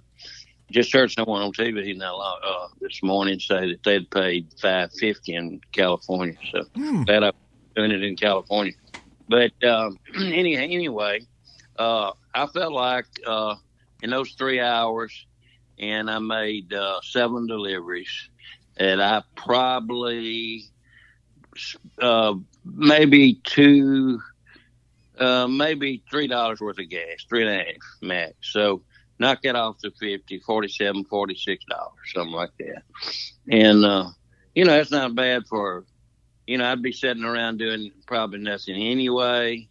I like to drive. If you enjoy driving, just you hit these peak times of the day, try to figure out where they are, figure out where your best tipping customers are. I actually had one that tipped $3 for one drink from a known drive-through. So and all they got was one drink. So somebody goes and orders through one of these online food service companies like what you're working for, a drink? They don't even get food? This one just got that was so unusual I couldn't believe it. It was actually a coffee. It was a flavored coffee at a drive-through, and the company pays you. I'll just throw some figures out close. Yeah, go for it. That's why we got you on here, to learn a little bit more, because so many people use this stuff now. Let's say the company would pay you $3, then they'd give you the tip. This person would say tips $3. So you look and you say $6. How many items do you pick up at this drive-thru, and where is it? And so you look at the address of the drive, and then you look where his apartment or his house is or whatever, and it's right around the corner. So you say, "Gosh, that's not far. Guy could have walked over there." But anyway, young guy could have walked over there. So he goes ahead and tips and puts it in. You say $6, and you pick up with one drink, and then you deliver it to. I think he was on the second floor of an apartment complex. So then when you do it, you take a picture of the door that you've dropped it off. Sometimes they don't want you to. I don't know if it's because of the COVID. I hadn't asked it, or if it's that way all the time, or some people just are kind of concerned about somebody knocking on the door and not knowing who it is.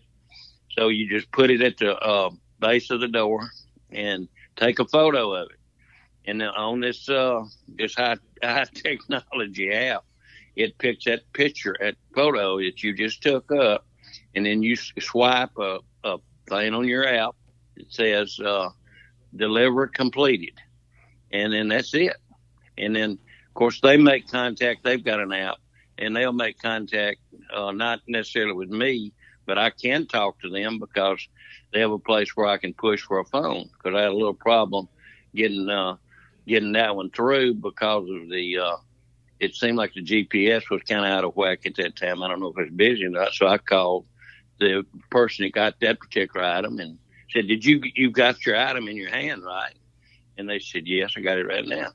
So I typed that message in back to the independent contract company, and then they give me back the information that, okay, things are okay. We got it cleared up, and then they set you back up.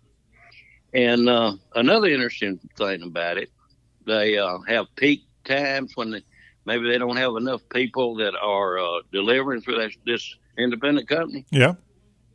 And they'll give you extra pay. And I've seen it go up as much as $3 a trip in some areas. At certain times it might just be for an hour. For the next hour, if you will accept this delivery, we'll add $3 to what we pay. And so they pay $3 to start with. They give you $6. And then the person adds a tip to it, and say they throw a $3 tip on it. That's $9. And it might not be but 3 miles. So, those things happen. And you go to restaurants. I picked up a lot of pizza yesterday. And I think I had 9 items on that one. And they left a $5 tip. Hey, you're getting rich. Yeah. Well, that's what I'm saying. It's better than just not doing anything. And I would recommend it to a college student. It seems to me like it would be really good. If you recommend somebody, they'll give you $100 if they accept it. All right, I like it. But one reason we got Jerry Short, our Takapola storyteller, on is he's doing this now. He's delivering this food, and he's doing it to make a little money, but he's also getting a chance to meet people. It gives him something to do. And Jerry, again, is in his golden years. And so if you're in your golden years and you're bored and you're tired and you don't have anything to do, this could be an option. That's why we got the Takapola storyteller on here. But, yeah, normally I really prefer hard work and outside work. But like I said, I had a little medical situation, and they slowed me down for a while, and I looked at this thing, and I said, well, I can do that, it's no problem. So I grabbed it up, and it's fun. And, well, as a matter of fact, I took my wife with me yesterday. Ooh. And so I let her run in and pick up some stuff and go around. Now, they give you an ID card, and they give you a number for each customer, and they won't give their full name. It'll be like John B, say, or something like that. Mm-hmm. And you'll take it to John B, but you won't know it's John Belushi or whoever it might be, or John Rawl. Yeah. But anyway, it's pretty well orchestrated to the point that it's safe.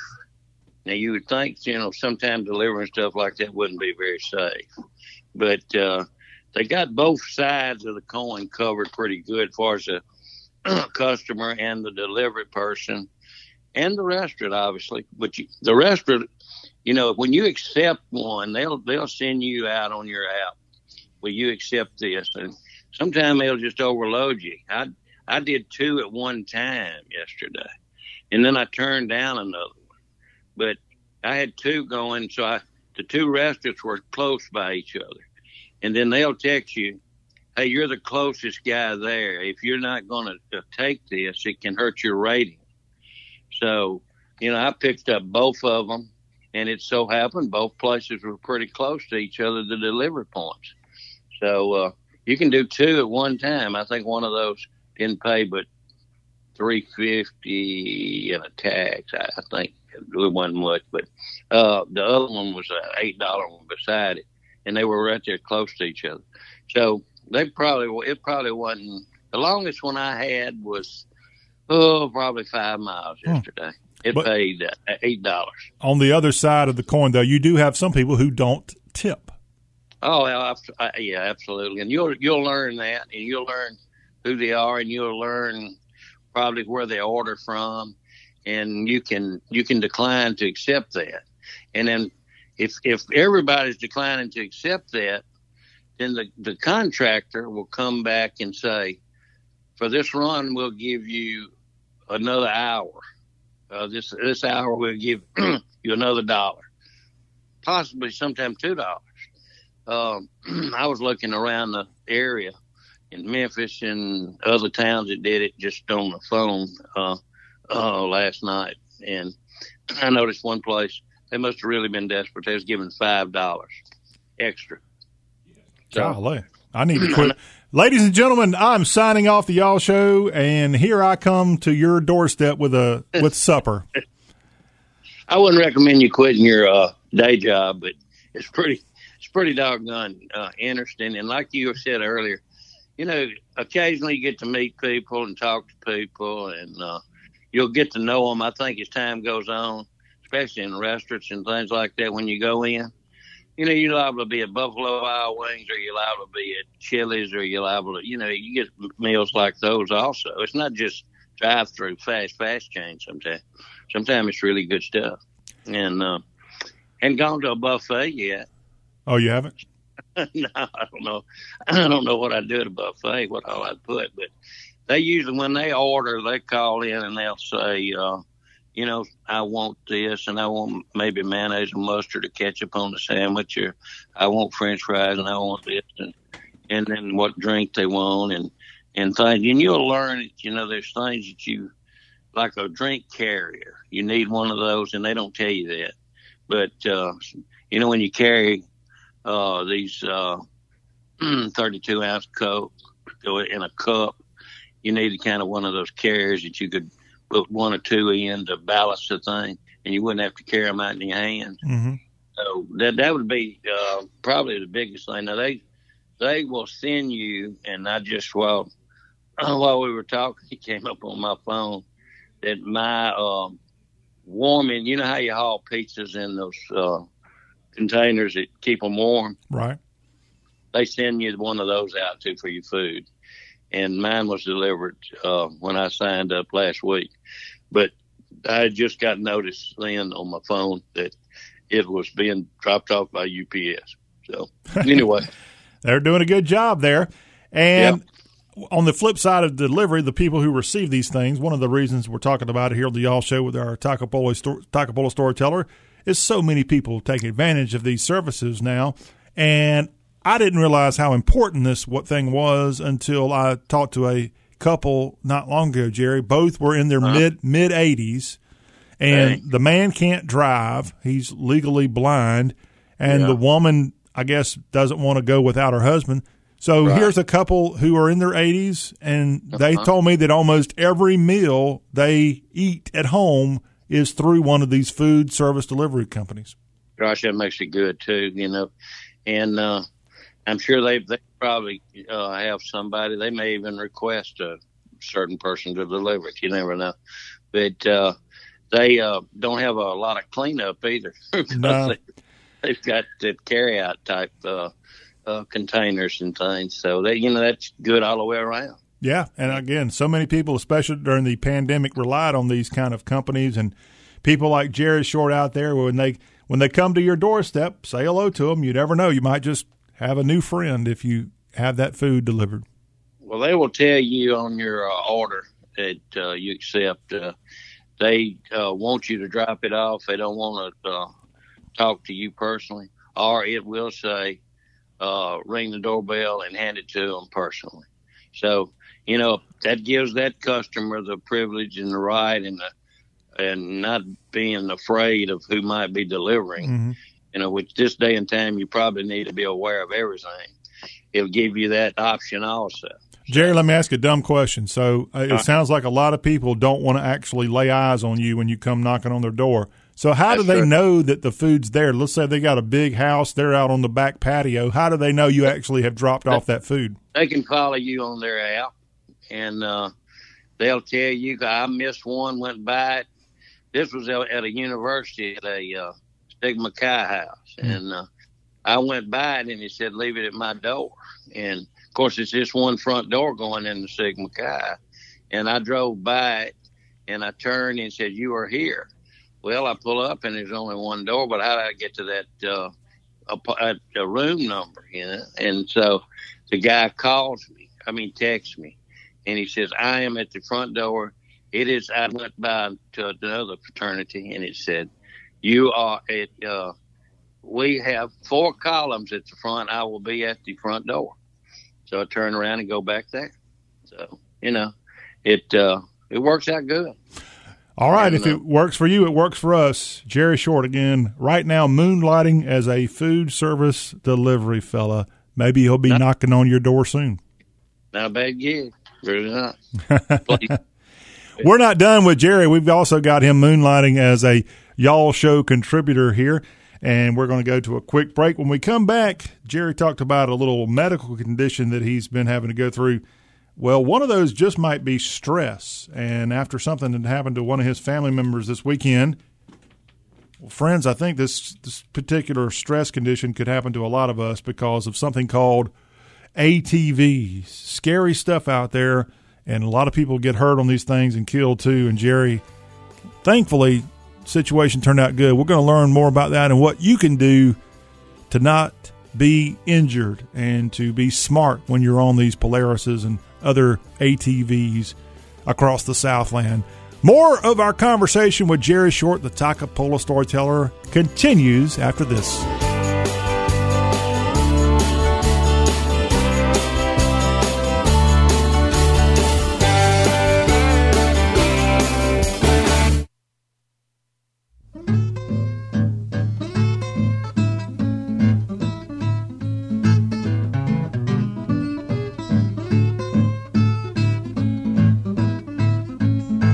One day I was riding along, riding my own mule, minding my own business, wasn't bothering a soul. Now I see the possum and a raccoon. The raccoon was up the cinnamon tree and the possum was on the ground. The possum hollered up to the raccoon, says, hey, bub, says, throw me some cinnamons down. Back on the Y'all Show, talk with a Southern accent. Got our Takapola storyteller, Jerry Short, on with us. Just a few minutes, we'll have our Southern czar of all things, Art Cruz, on with us. And we're talking to Jerry now about, well, everything that sounds. We just learned about his career that he's launched delivering food. But now we're going to have Jerry on more of a public service announcement. And this is something that we want everybody to hear and maybe learn from, especially if you got little ones out there. But, Jerry, something happened with one of your family members over the weekend that could have been a lot worse. Tell us about it. Yeah, God was blessing us. My youngest granddaughter, who is a 7th grader, was at the controls of one of these 4x4 side-by-side Polarises, or whatever you want to call them. And they really are kind of dangerous. And she was had 3 other girls with her age, and they were riding in pasture and in some pretty rough ground in places out there. And, you know, I was hoping they'd learn to be really careful. We had a young man at the academy where they go to school too last year that jerked the steering wheel on the road, and when he the same kind of vehicle, the Polaris 4x4, when it flipped him out the side and threw him down the highway, which was an asphalt road, threw him down there, and it took his whole face away, and he almost died. He almost bled to death. But they didn't even think he would live. They flew him to the medical center in Jackson, and they found everything on his face was gone from his chin up, no nose left, no lips, no nothing, and no teeth. All the teeth were worn out. Everything was gone. So he's back in school this year wearing a mask as they try to reconstruct his face. Mm-hmm. So the kids are around it. They know it. They see it. They know what happened. But still, these accidents happen. So to get to what happened, my granddaughter, who is 13, she was driving, and she was going to turn left, and she was probably going too fast. I think she admitted that. She was going a little too fast, and she was just out Sunday having a good day with these other girls, and she was turning left, and one of the girls said, "Turn it right real quick, you know, see what's over there." And she flipped it back right, and when she flipped that steering wheel, it flipped. I don't know if the front tires or how it does, but it got tripped up, and it flipped in the air.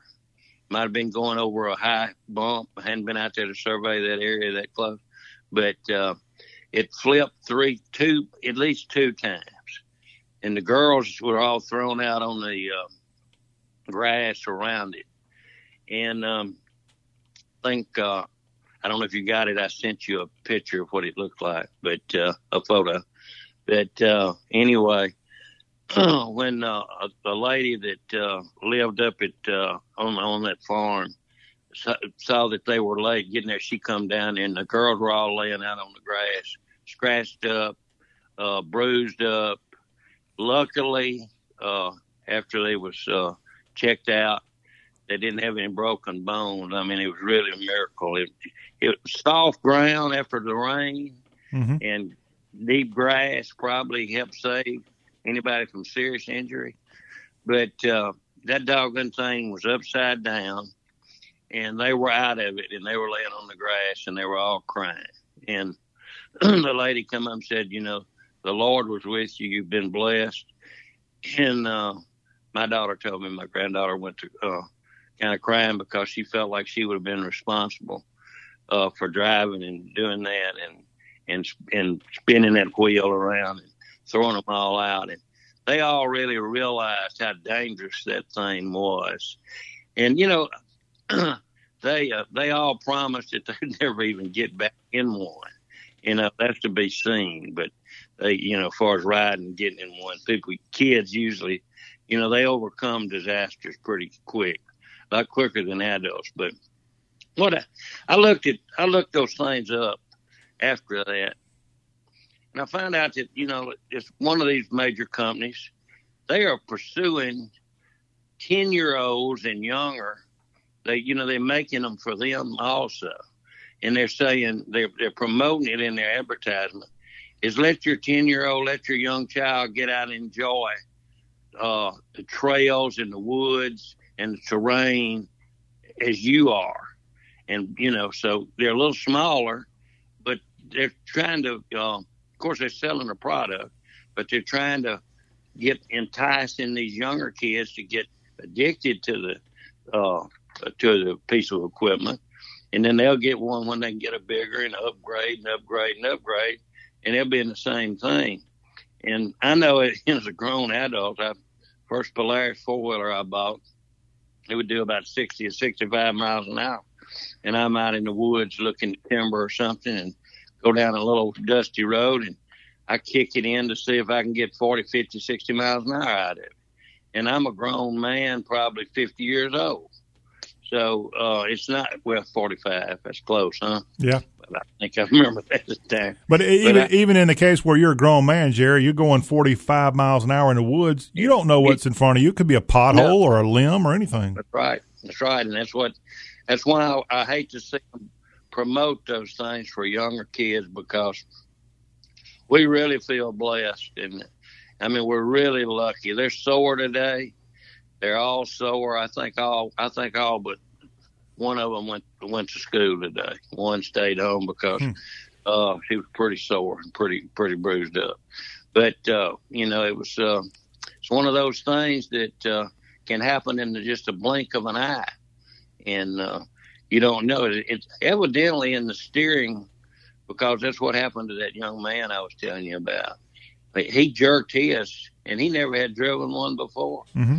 And he was driving. Somebody else was in it with him, but it threw him out when he turned to that side, and it kind of tilted up, and he went sliding down they said, maybe 50 to 100 feet or so, face down on asphalt, and his flipped that way, and that's the way my granddaughter's flipped.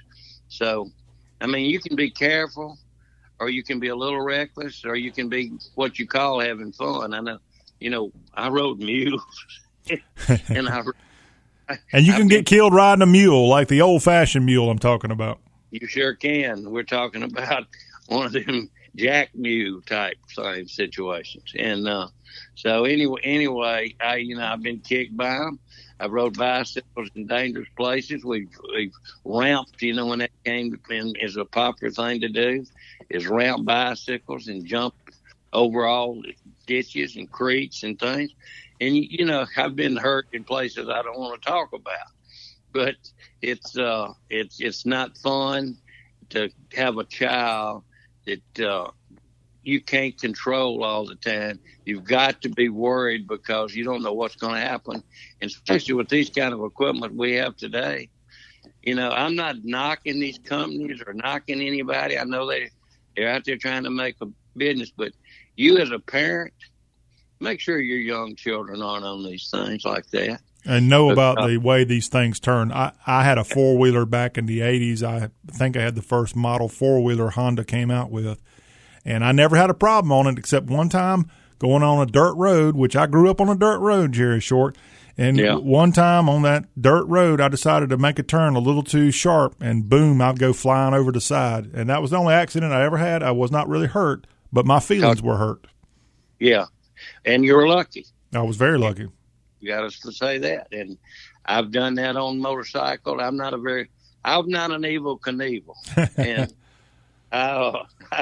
I seem like every motorcycle I ever got on, I had an accident of some type. So I hadn't been on one since I was 25 or 26 years old, I don't think. But I did go to Twin Falls, Idaho, to see where Evel Knievel jumps the river. And I believe that was a set-up deal with a parachute, so he could. Fake news, huh? So he could drop down into the Snake River. But he knew what he was doing. He could do good stuff, too. But, he's a professional, and he did it all his life. Don't get out there and act like you're an Evel Knievel or a fool. Yes, sir. And I'm glad you're safe. I'm glad you came out of yours okay. And I think I'm all right. It's been a few years ago, but I think I turned out all right. Jerry Short, our message here today, be safe when you're on these Polarises and other ATVs. Watch those turns. If you've got a little one, please be extra cautious, and maybe not let them out there by themselves. No. If you can avoid it.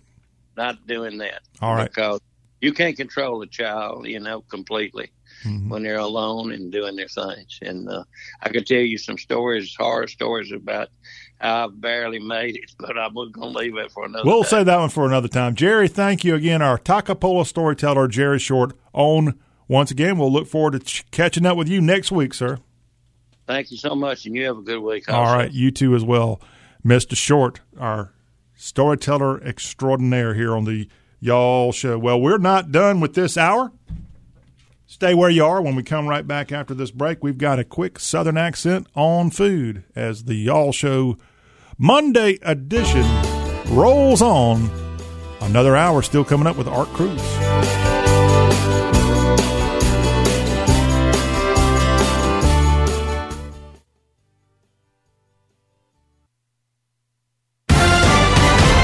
Southern accent. Here's what's cooking in the South from Yaw.com. I'm Kobe Bennett. Down here, Chick-fil-A is an institution, being a prime example of good food and amazing service. Even during the pandemic, despite closing dining rooms, the fast food chain remains a model of efficiency and consistency, with profits continuing to rise. There's more to their food than meets the eye, as several tasty innovations to the signature waffle fry have come about from creative Chick-fil-A fanatics.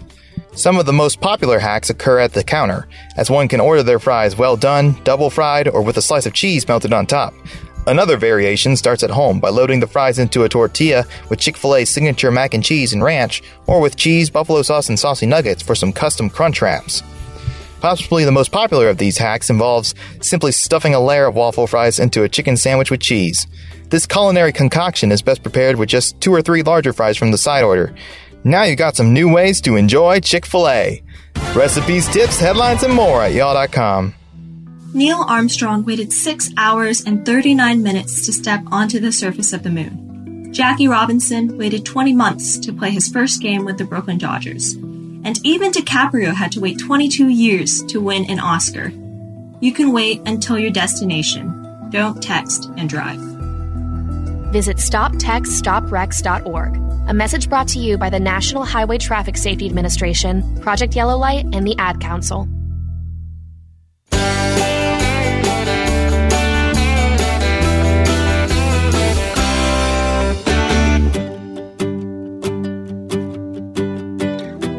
And the Y'all Show, Hour 3 is here on this Monday, getting you through the week here on this first day of the work week. I'm John Rawl, the general of all things Southern, and we are glad to have you back in here. 803-816-1170 is how you can get in touch with y'all.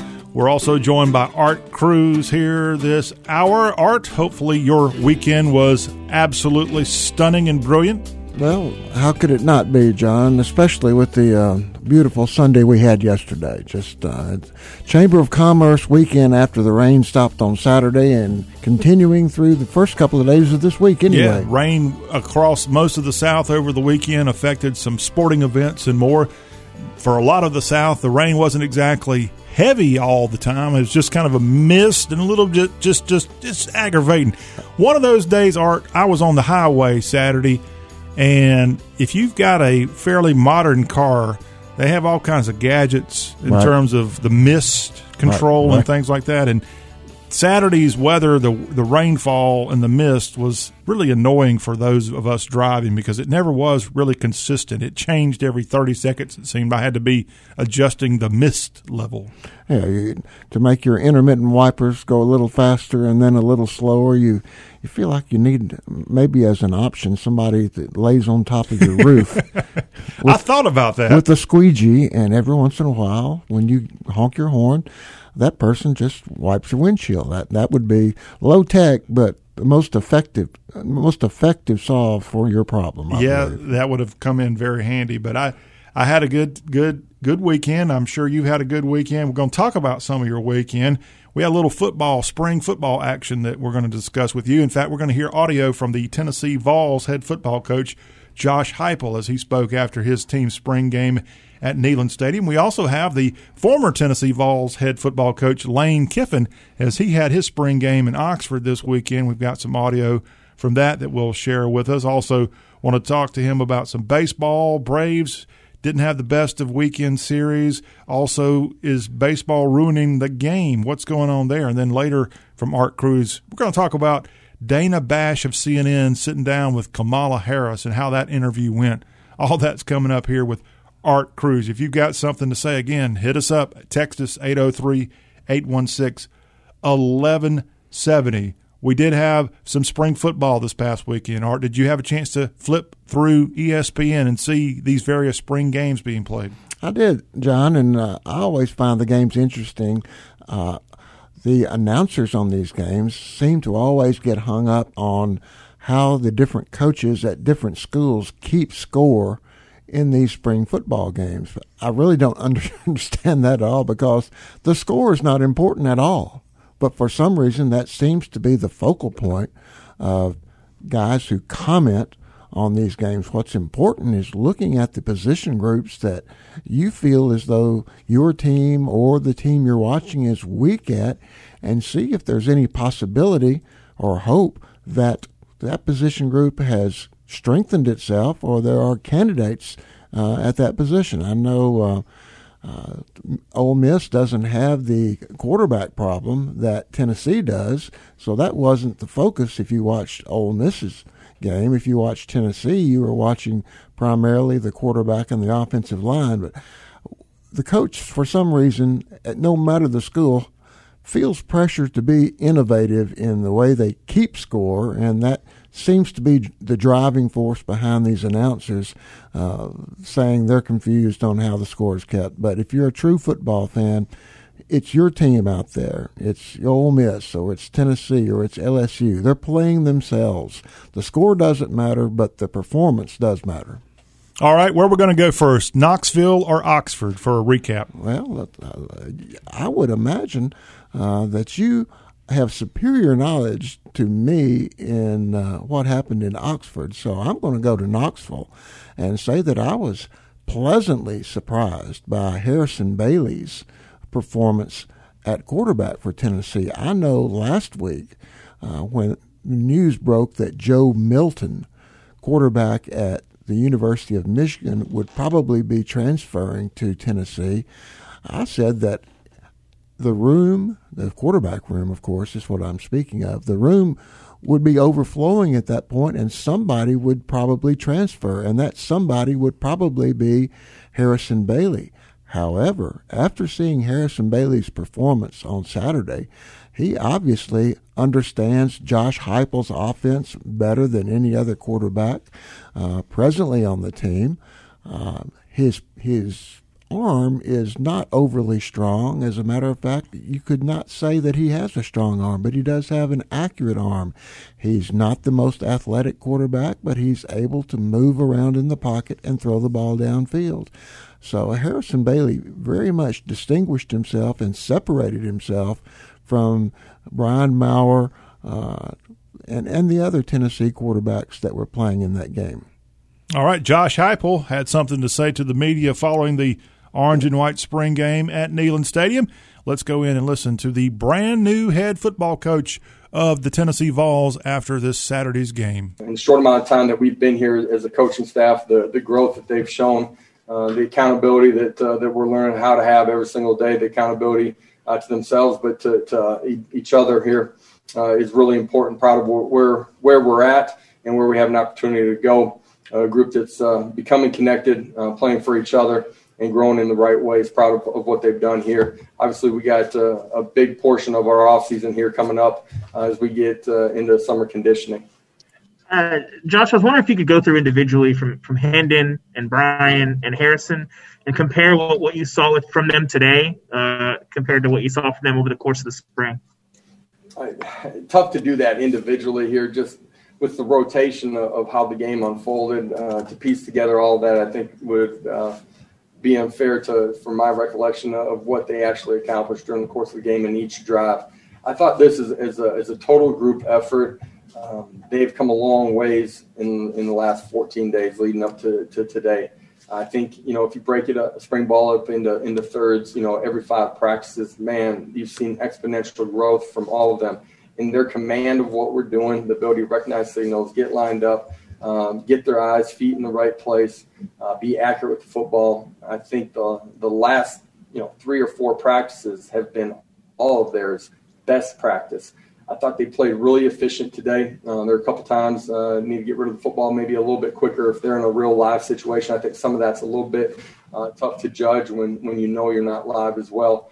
But did a really good job of taking care of the football besides the one pick where Burrell makes a great break on the football and turns it into 6 points and a momentum-changing play right there. But proud of what each of them have done this spring and thought they operated really well today. They all had great composure out there. That was Josh Heupel, head coach of the Tennessee Vols, as the Big Orange held their spring football game at Neyland Stadium. I know that facility normally has over 100,000 souls in attendance on a normal game day. What was it like? I didn't have a chance to look at the crowd this past weekend, Art Cruz. Oh, gosh, I am terrible terrible at estimating crowds. I will say that there were more people there than I expected because, quite frankly, interest in the UT program is at a place where I haven't seen it lately. I haven't seen it in the past 30 or 40 years. The interest level is low. Plus, it was a cool, rainy day in Knoxville, and I thought the crowd was more than representative for an orange and white game. I want to pick up on one thing that Coach Heupel said that's true not only for Tennessee, but for Ole Miss, LSU, Mississippi State, Georgia, Alabama, no matter what school you follow, North Carolina, NC State. Coach Heupel mentioned that now is the time that summer conditioning starts. And I think that is one of the most overlooked phases of college football. I have said many times to my friends, and they'll laugh when they hear this, that the second most important coach on the football team, after the head coach, is the strength and conditioning coach. This is the coach that the players are going to be around day in and day out all summer. This is the coach that's going to control the workouts, the weightlifting, the running, quite frankly, part of the nutritional needs of the athletes. But this part of the program will make or break your team in the fall. If you see your team in the fall bending over in the third quarter, hands on their hips or hands on their knees, trying to catch their breath, there's a reason for that. And that's because they're tired, and the strength and conditioning program that they underwent in the summer was not suited to that individual player. It's a science now, John. Teams do obviously work out together, but each individual player has his own individual needs. There is no more important time for a college football team than the summer workout regimen, and you won't know how successful your team has been in its summer workout program until the fall. But people that think football players have a rest until the fall are far from the truth. A lot of these players dread this summer program because this is the time that they work the hardest. Once the games start, the fun starts. But there's no fun on summer workouts. But you've got to do it. You've got to go through it if you're going to excel in the fall. Art, have you heard of the summer workout program that's planned for one Matt Corral, the gunslinging QB of the Mississippi Land Sharks? I have not. He's going back to his native California, and he's taking his wide receiver core with him. Wow. Now, I don't have all the details. Wow. I only heard about this through a secondhand person, but they heard it through the voice of the program, David Kellum, on the spring football game Grove Bowl coverage. They were talking about it. So it looks like the receivers are going to go to California for a couple of weeks and hang out with Matt Corral, who surprised a lot of people in 2020 with his performance as the Sharks and Lane Kiffin ended up going to a bowl. They defeated Indiana in the Outback Bowl, and it was a fairly successful year one for Kiffin. Would you say so? Absolutely successful for Lane Kiffin. And the fact that the receivers and the quarterback are going to an off-site location to practice their craft really bodes well for Ole Miss. As a coach, you can't hands-on or be on the field with the players during the summertime. However, players know that they are expected to work out together. They are expected, the quarterbacks are, and the receivers are expected to get together and run routes and work out, work on their timing. As I said, the coach cannot be there during that time and do any hands-on coaching, but this is what is expected of you. But this is taking it to a new level, to go to an off-site location, to go to another state, to go back home to California, to go where the weather is going to be nice. I see a dual benefit in this. Number one, the quarterback and the receivers will be together and working on their timing, and that's going to do nothing but help Ole Miss in the fall.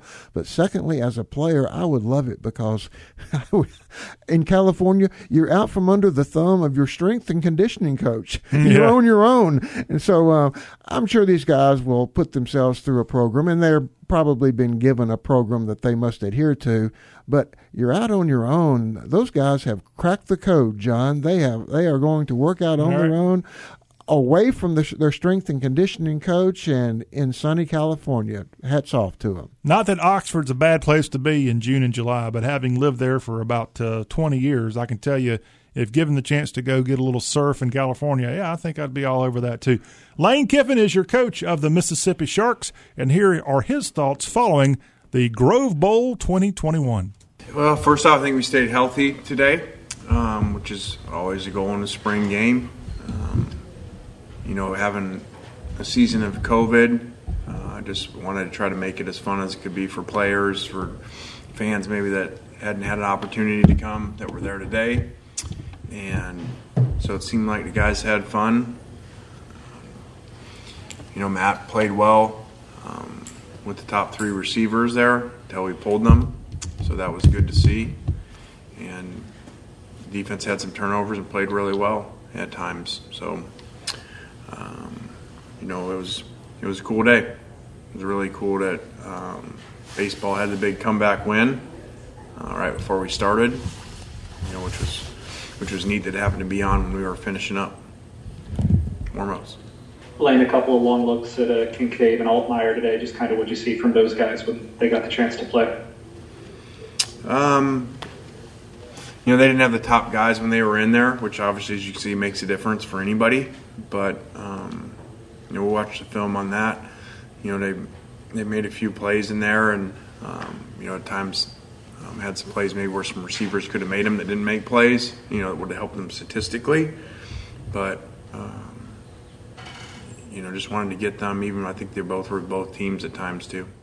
That was Lane Kiffin of Mississippi after his Grove Bowl, as the folks down in Oxford had their spring game, and he was referenced there, the baseball team with a epic comeback in Game 3 against LSU just before the Grove Bowl happened. Over 33,000 people attended the LSU and Mississippi baseball series there at Swayze Field this past weekend. We still have a little bit more spring football games going on across the Southeast as we close up the month of April into May this coming weekend.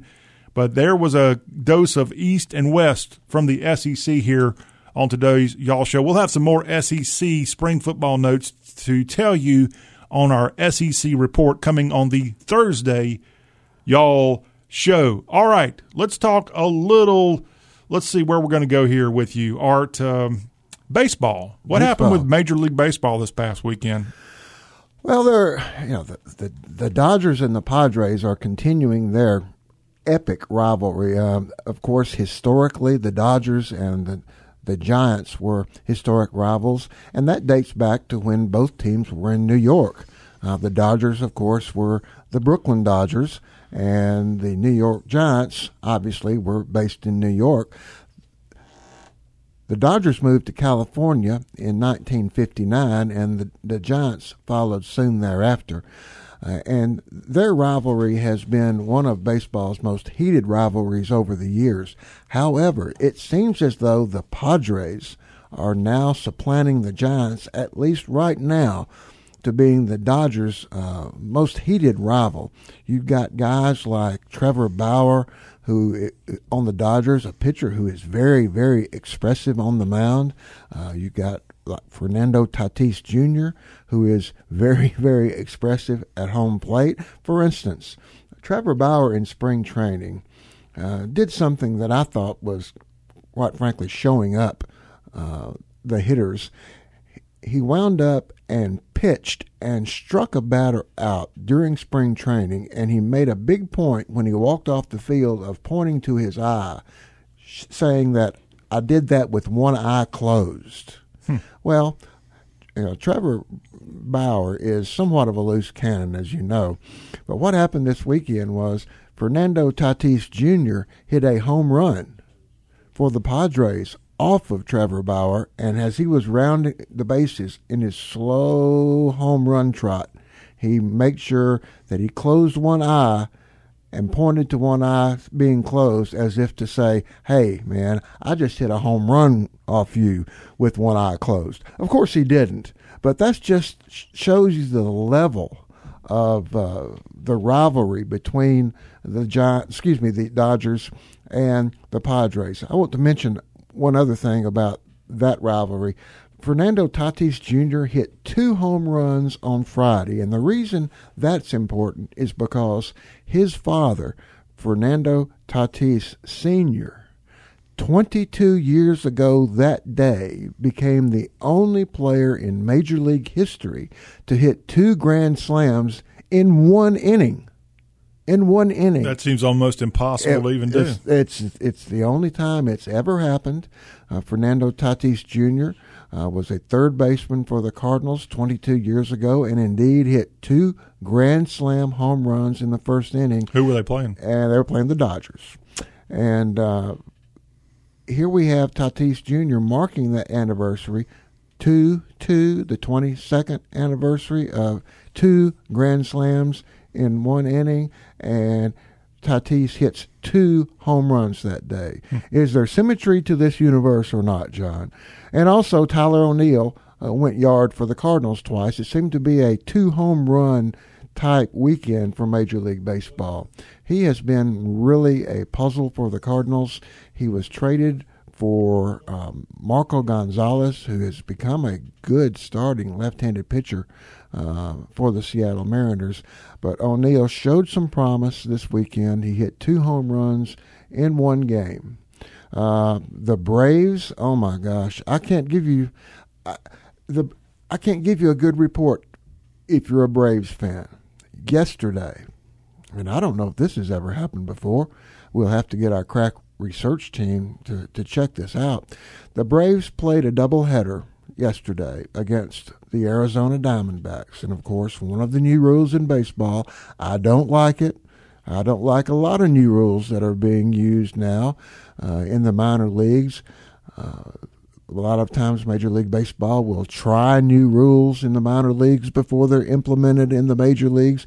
But one of the rules that has carried over from last year, from the COVID year, is the fact that doubleheaders are only 7-inning games this year instead of the regular 9 innings. In the first game of the doubleheader against the Diamondbacks, the Braves got only 1 hit. 1 hit and 1 hit only.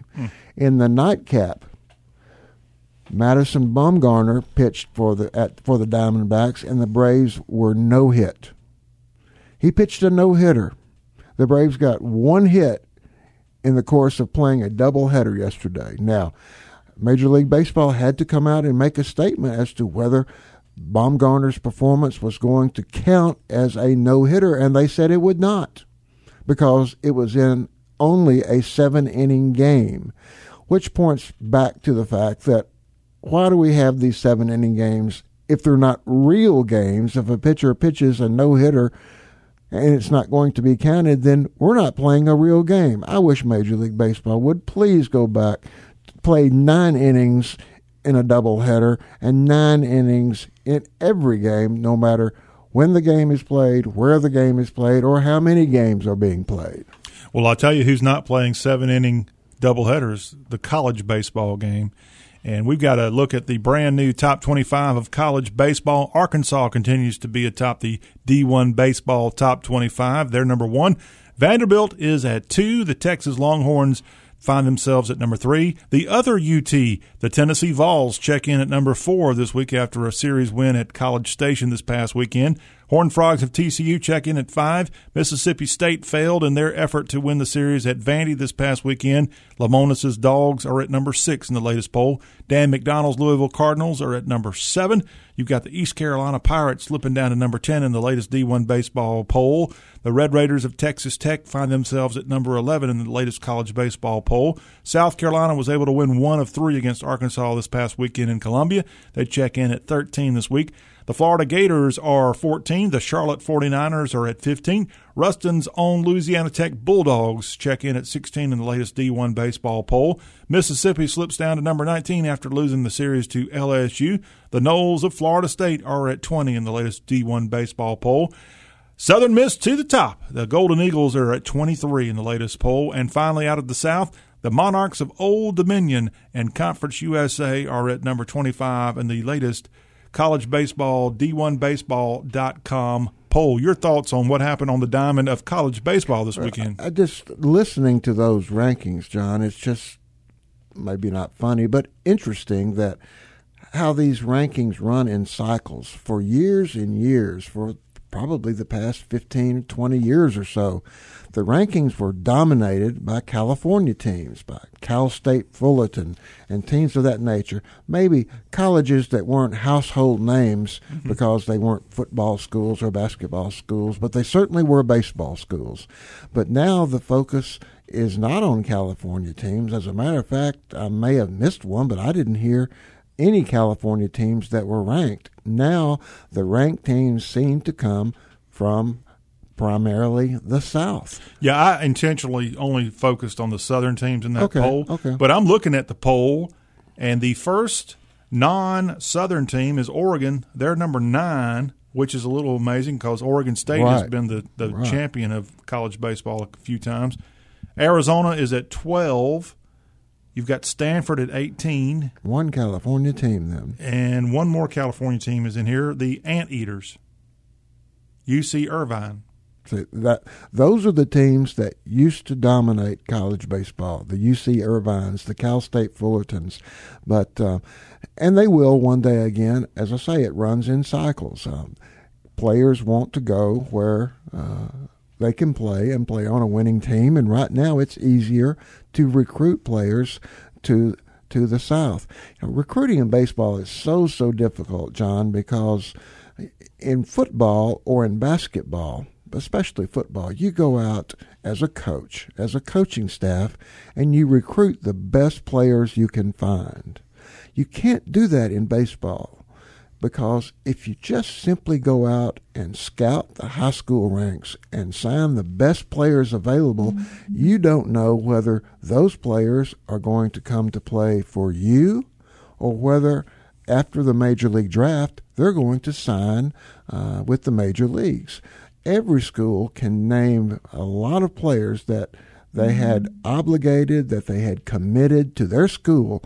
However, when the draft comes along and takes that person in the first round and maybe that person is offered $500,000 as a signing bonus, it's hard to convince that young man why he needs to come to college.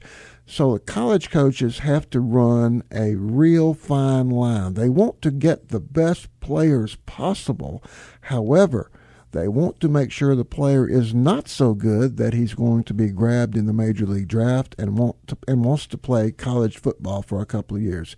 It's really, really tough on these college baseball coaches, and the same ones, if you look historically, seem to do the best job year after year. And if dealing with the Major League Baseball teams and the draft of that weren't hard enough, you've got a lot of times these college baseball or high school baseball players before they become baseball players outside of high school are pretty good at other sports. I'm talking like Tom Brady. Yeah. Tom Brady chose not to play baseball for a college. He chose to go to play football. I don't think he was on Michigan's baseball team ever. Well, you're right, though. For instance, Kyler Murray, who is the quarterback for the Arizona Cardinals now. Kyler Murray was a first-round draft pick signed with the Oakland Athletics and got a multi-million-dollar signing bonus. Of course, part of that contract was that if he played football, he would have to pay that money back, and he has done so. But you're correct. You're looking at signing a player that's good, but maybe not too good, and you're looking at signing a player that you know will play baseball as opposed to football. You know, John, in the past, we did have many more multi-sport athletes than we do now. Every team in the South and every team really anywhere can look in their historical past and point to a player that played, let's say, baseball and football, but you just don't see that much anymore because every sport is a year-round sport. Every sport is so revenue intensive that the coach of a particular sport doesn't want. For instance, if you're coaching a player right now in baseball at a college, you want that player playing baseball. You don't want him practicing spring football. And if you're a football coach, you don't want to see your quarterback or a wide receiver over there playing baseball right now. You want him working with the football team during spring practice and learning what offense or defense you're going to run in the fall. So the days of the two-sport athletes are waning. I really hate to see it because I really like to see these great athletes who can excel at more than just one sport. All right, he is Art Cruz. We're not done with Art. Don't forget, we also are going to get Art's take as we march our way to Thursday and the NFL draft. We'll have a lot more NFL stuff to talk about on the Tuesday Y'all show. Hang on, when we come back, we're going to talk about Dana. We're going to bash Dana, and possibly Vice President Kamala Harris. We'll get Art's take on what he saw over the weekend on CNN. We are Y'all. We're coming right back, y'all.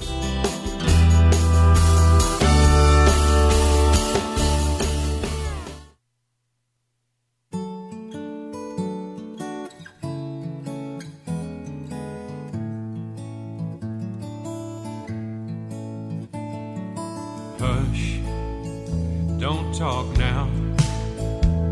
It won't change anything anyhow. Just hold me while the shadows bring us near.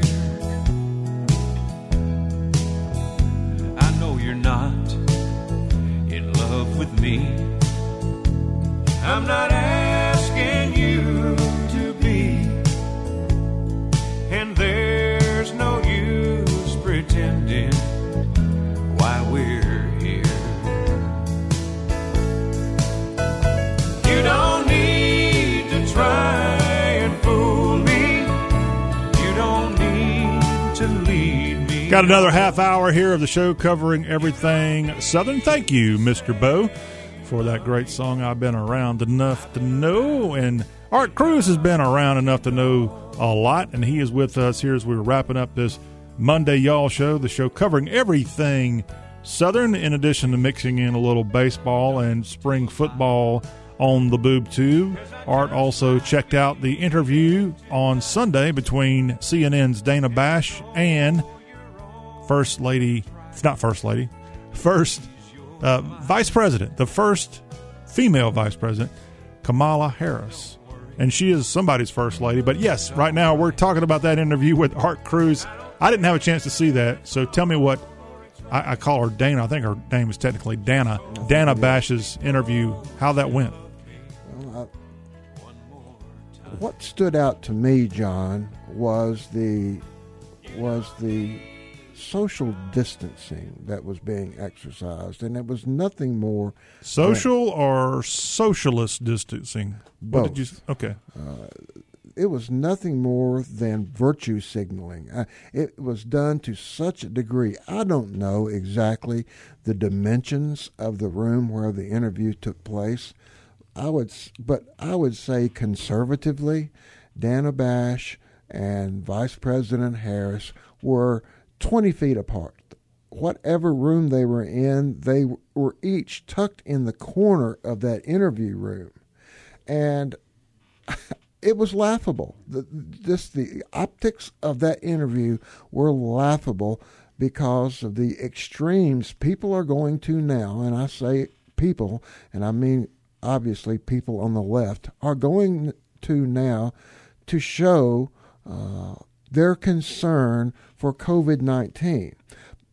However, when you see a spectacle like I saw on television with these people so far apart, you have to wonder whether the Democrats think they have something to gain by keeping people unreasonably anxious and afraid of Harris COVID. has been completely vaccinated. and so is Dana Bash. Okay. They've both been vaccinated. They were at least, like I said, 20 feet apart. If they're both vaccinated, John, and they're conducting an interview together, why are they that far apart? And moreover, bringing it down to the personal level, why did I get vaccinated? Why did I get vaccinated, and why did anyone get vaccinated if you're still not going to be safe speaking with someone in an interview situation where you can stand, and I'm not asking them to get in each other's face, but they could have been 5 feet apart, 6 feet apart, 10 feet apart, but no, they made it a huge issue, the spectacle of being so far apart. This is the Vice President of the United States. Whether you like it or not, and I don't like it, but whether you like it or not, she is the Vice President, and she has the duty to lead this country by not only her words, but her actions.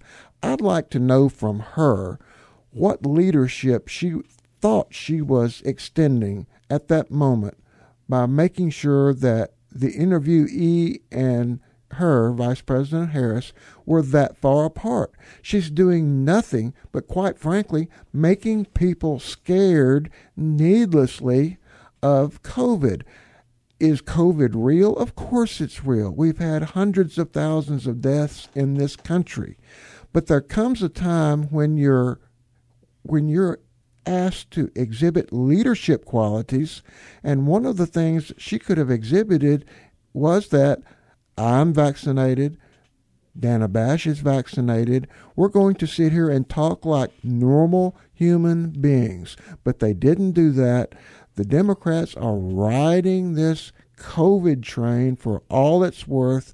They will use it to divide us as long as possible, and that was no more apparent than on the interview. John, you've been to church socials, but these two people, they were further apart than two kids at a Southern Baptist church dancing at a school social. I mean, it was absolutely ridiculous. I didn't think Southern Baptists could dance. Well, they can. They just can't act like they're having a good time while they're doing it.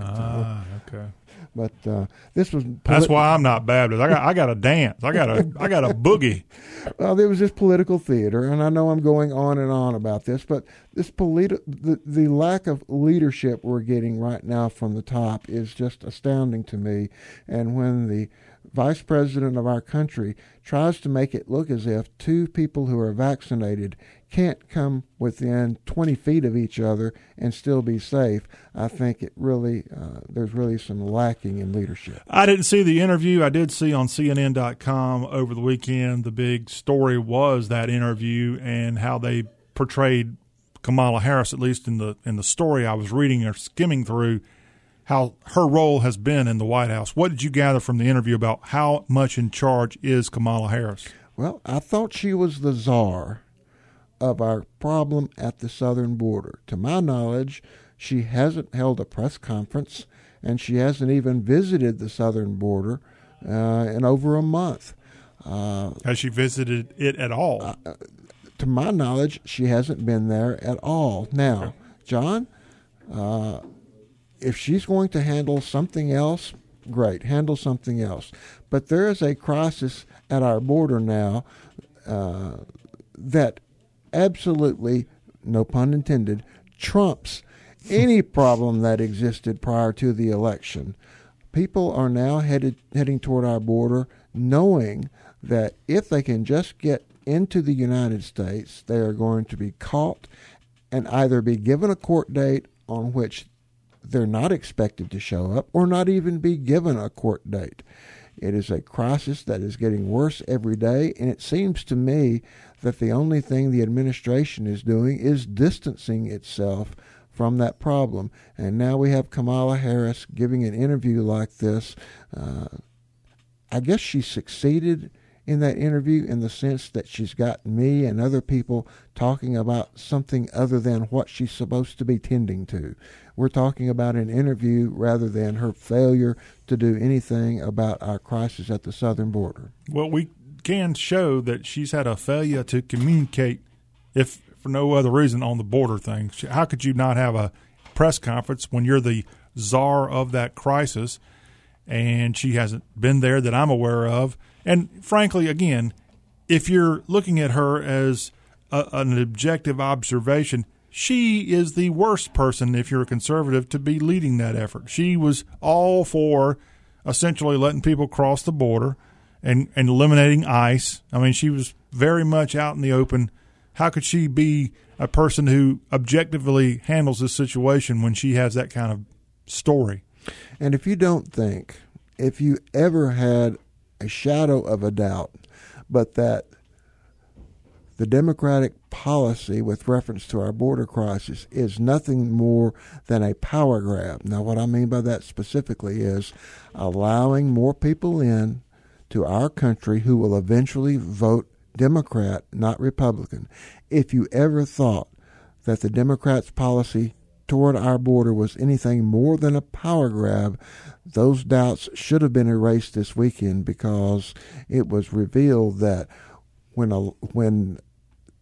a lot of people come across the border, John, they're given like a care package of essentials and as a humanitarian gesture. But in a lot of those care packages, guess whose book was in the sack with other essentials? A book written by Kamala Harris. Mm-hmm. So come into our country, but be familiar with Kamala Harris. Here's a book written by her, and remember her because she was instrumental in your being allowed to come into our country. That is the most naked example of a power grab that I can think of lately. I don't blame these people for wanting to come to the United States. We have the greatest country in the world. You can come here, go to work hard, and find the American dream. So it's only natural that a human being would want to come from New Mexico, Venezuela, Honduras, Canada, Mexico, anywhere. not New Mexico. Oh, did I say New Mexico? New Mexico people can come here too. Well, but it's only natural for a person outside this country to want to enter this country. And we had unlimited immigration in this country in the 19th century. But once this country started paying Social Security, once it started providing medical benefits, once this country became more of a socialist country, it came to the point where we just couldn't afford to have unlimited immigration any longer.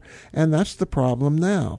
These people, as I said, I don't blame them for wanting to come, but we can't afford for these people to come in an unlimited number. We have to control our southern border, not only for financial reasons, but for security reasons. And right now, the way the Biden administration is handling the southern border problem makes the Trump administration look like, quite frankly, they did an excellent job at what they did.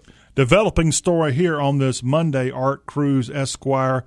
A story out saying the Supreme Court agrees to take up a major Second Amendment case. This is a case concerning a New York law that restricts an individual from carrying a concealed handgun in public. I think that's going to be taken up in the next term. Your thoughts on that decision? Well, I'd have to it's important as an attorney. Every case turns on its own facts. I need to look at that, John, because there have been a lot of Second Amendment cases that have gone to the Supreme Court, both before and after the Heller decision. Before the Supreme Court does not have to accept a case that is appealed to the Supreme Court. After a case goes through the district court and the Court of Appeals, the losing party can file what's called a writ of certiorari to the Supreme Court. And what that does is it asks the Supreme Court to hear your case. Now, what the Supreme Court will do is only hear those cases that are unique. If they've already decided a case in the past that they feel applies to the case that is being appealed, then they will not accept certiorari. In other words, they won't agree to hear that case. But this case, obviously, if they have agreed to accept and hear this case from New York, John, there must be some facts in that are unique, and the Supreme Court must feel a need to address those facts in light of the Second Amendment. So I'm going to, interestingly, I'm going to read as much as I can. You got homework to do. I've got homework to do because I'm a Second Amendment advocate. I know I'm in the minority, but every state has passed one way or the other, either passed a handgun carry law or refused to pass such a law. I've always felt that the Second Amendment provides the handgun carry permit no matter where you live. Obviously, I'm in the minority, and if you live in a state not in the South, I don't think you're a minority. Well, no, but in the nation, I would be, okay. Certainly.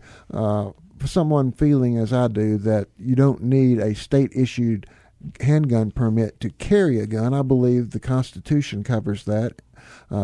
As I said, minority in the nation, probably not in the South. But this is very interesting. I'm very interested in Second Amendment cases, and I do have some homework tonight. Yes, sir. And I've got to go look up how to spell certiorari or whatever you say. Certiorari. The writ of certiorari. Yeah. It's basically, like I said, it's a $20 legal word for basically asking the Supreme Court, will you hear this case? And you, in your writ of certiorari, you state why you think this is a case that the Supreme Court should hear, that it's a unique case, that there's a federal question involved, possibly there is a split in the law between the circuits. Let's say the Second Circuit and the Fifth Circuit have decided a case like this, and the circuit courts of appeal have found differently, and there is a need for the Supreme Court to resolve that question for the entirety of the country. But I'm looking forward to my homework. I haven't practiced law now for a couple of years, and it's got my curiosity piqued, John. Hey, our job is to get you to work, get you back certiorariing and more. I got to work on my Latin. Hey, we've got a little bit more of the show left here on this Monday. Hang on. We'll be right back with more coming from Washington, D.C. Oh, Lord. This is the Y'all Show.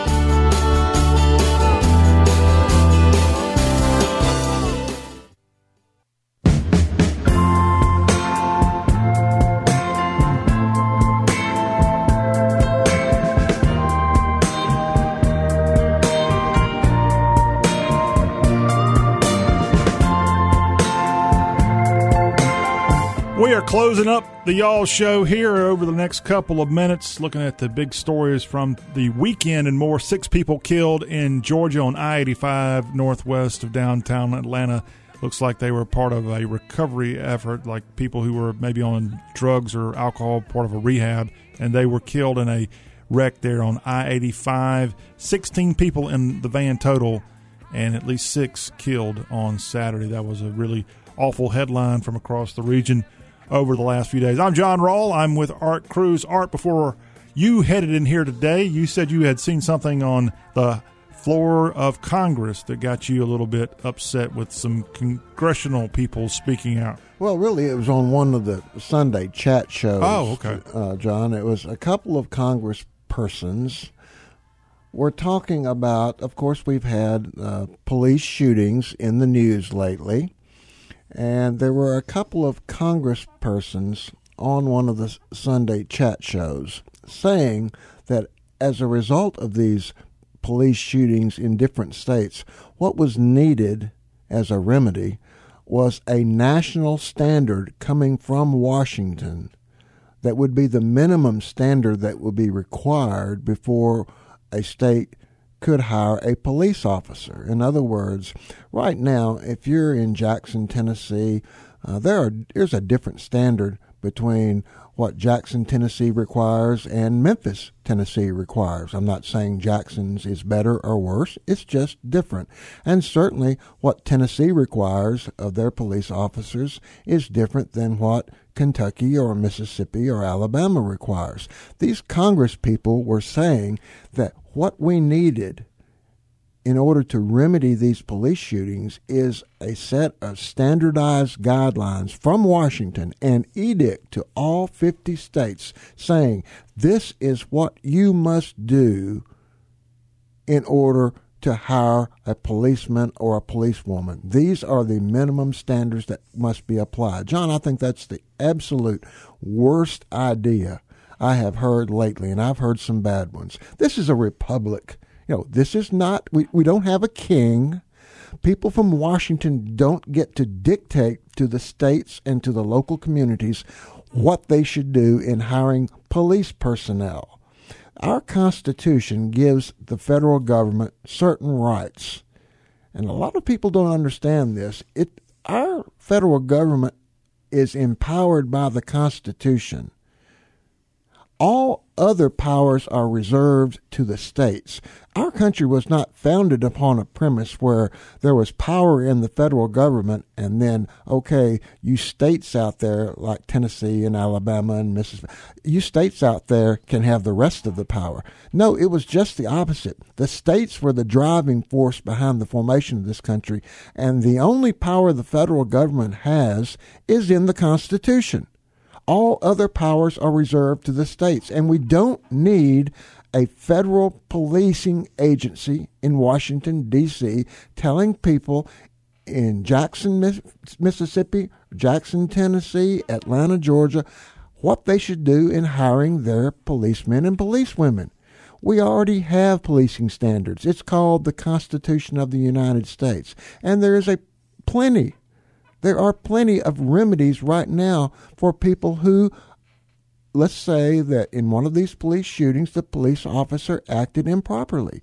We have a criminal court in each of these states, and no matter what state you're in, even if a policeman or a policewoman is acquitted, in other words, the jury finds that nothing wrong was done or certainly no criminal conduct was evidenced in the police shooting, the Justice Department can then come in and conduct a federal investigation to determine if the deceased person's civil rights were violated. We have layers and layers of investigations that occur right now. We do not need a federal standard for our local police departments. Update from Eastern North Carolina. The city there, Elizabeth City, North Carolina, has declared a state of emergency here today amid concerns that video showing the police killing of Andrew Brown Jr. could cause civil unrest when it's released to the public. That's a breaking story out of Eastern North Carolina. We got one more segment of the Y'all Show. It's coming up next.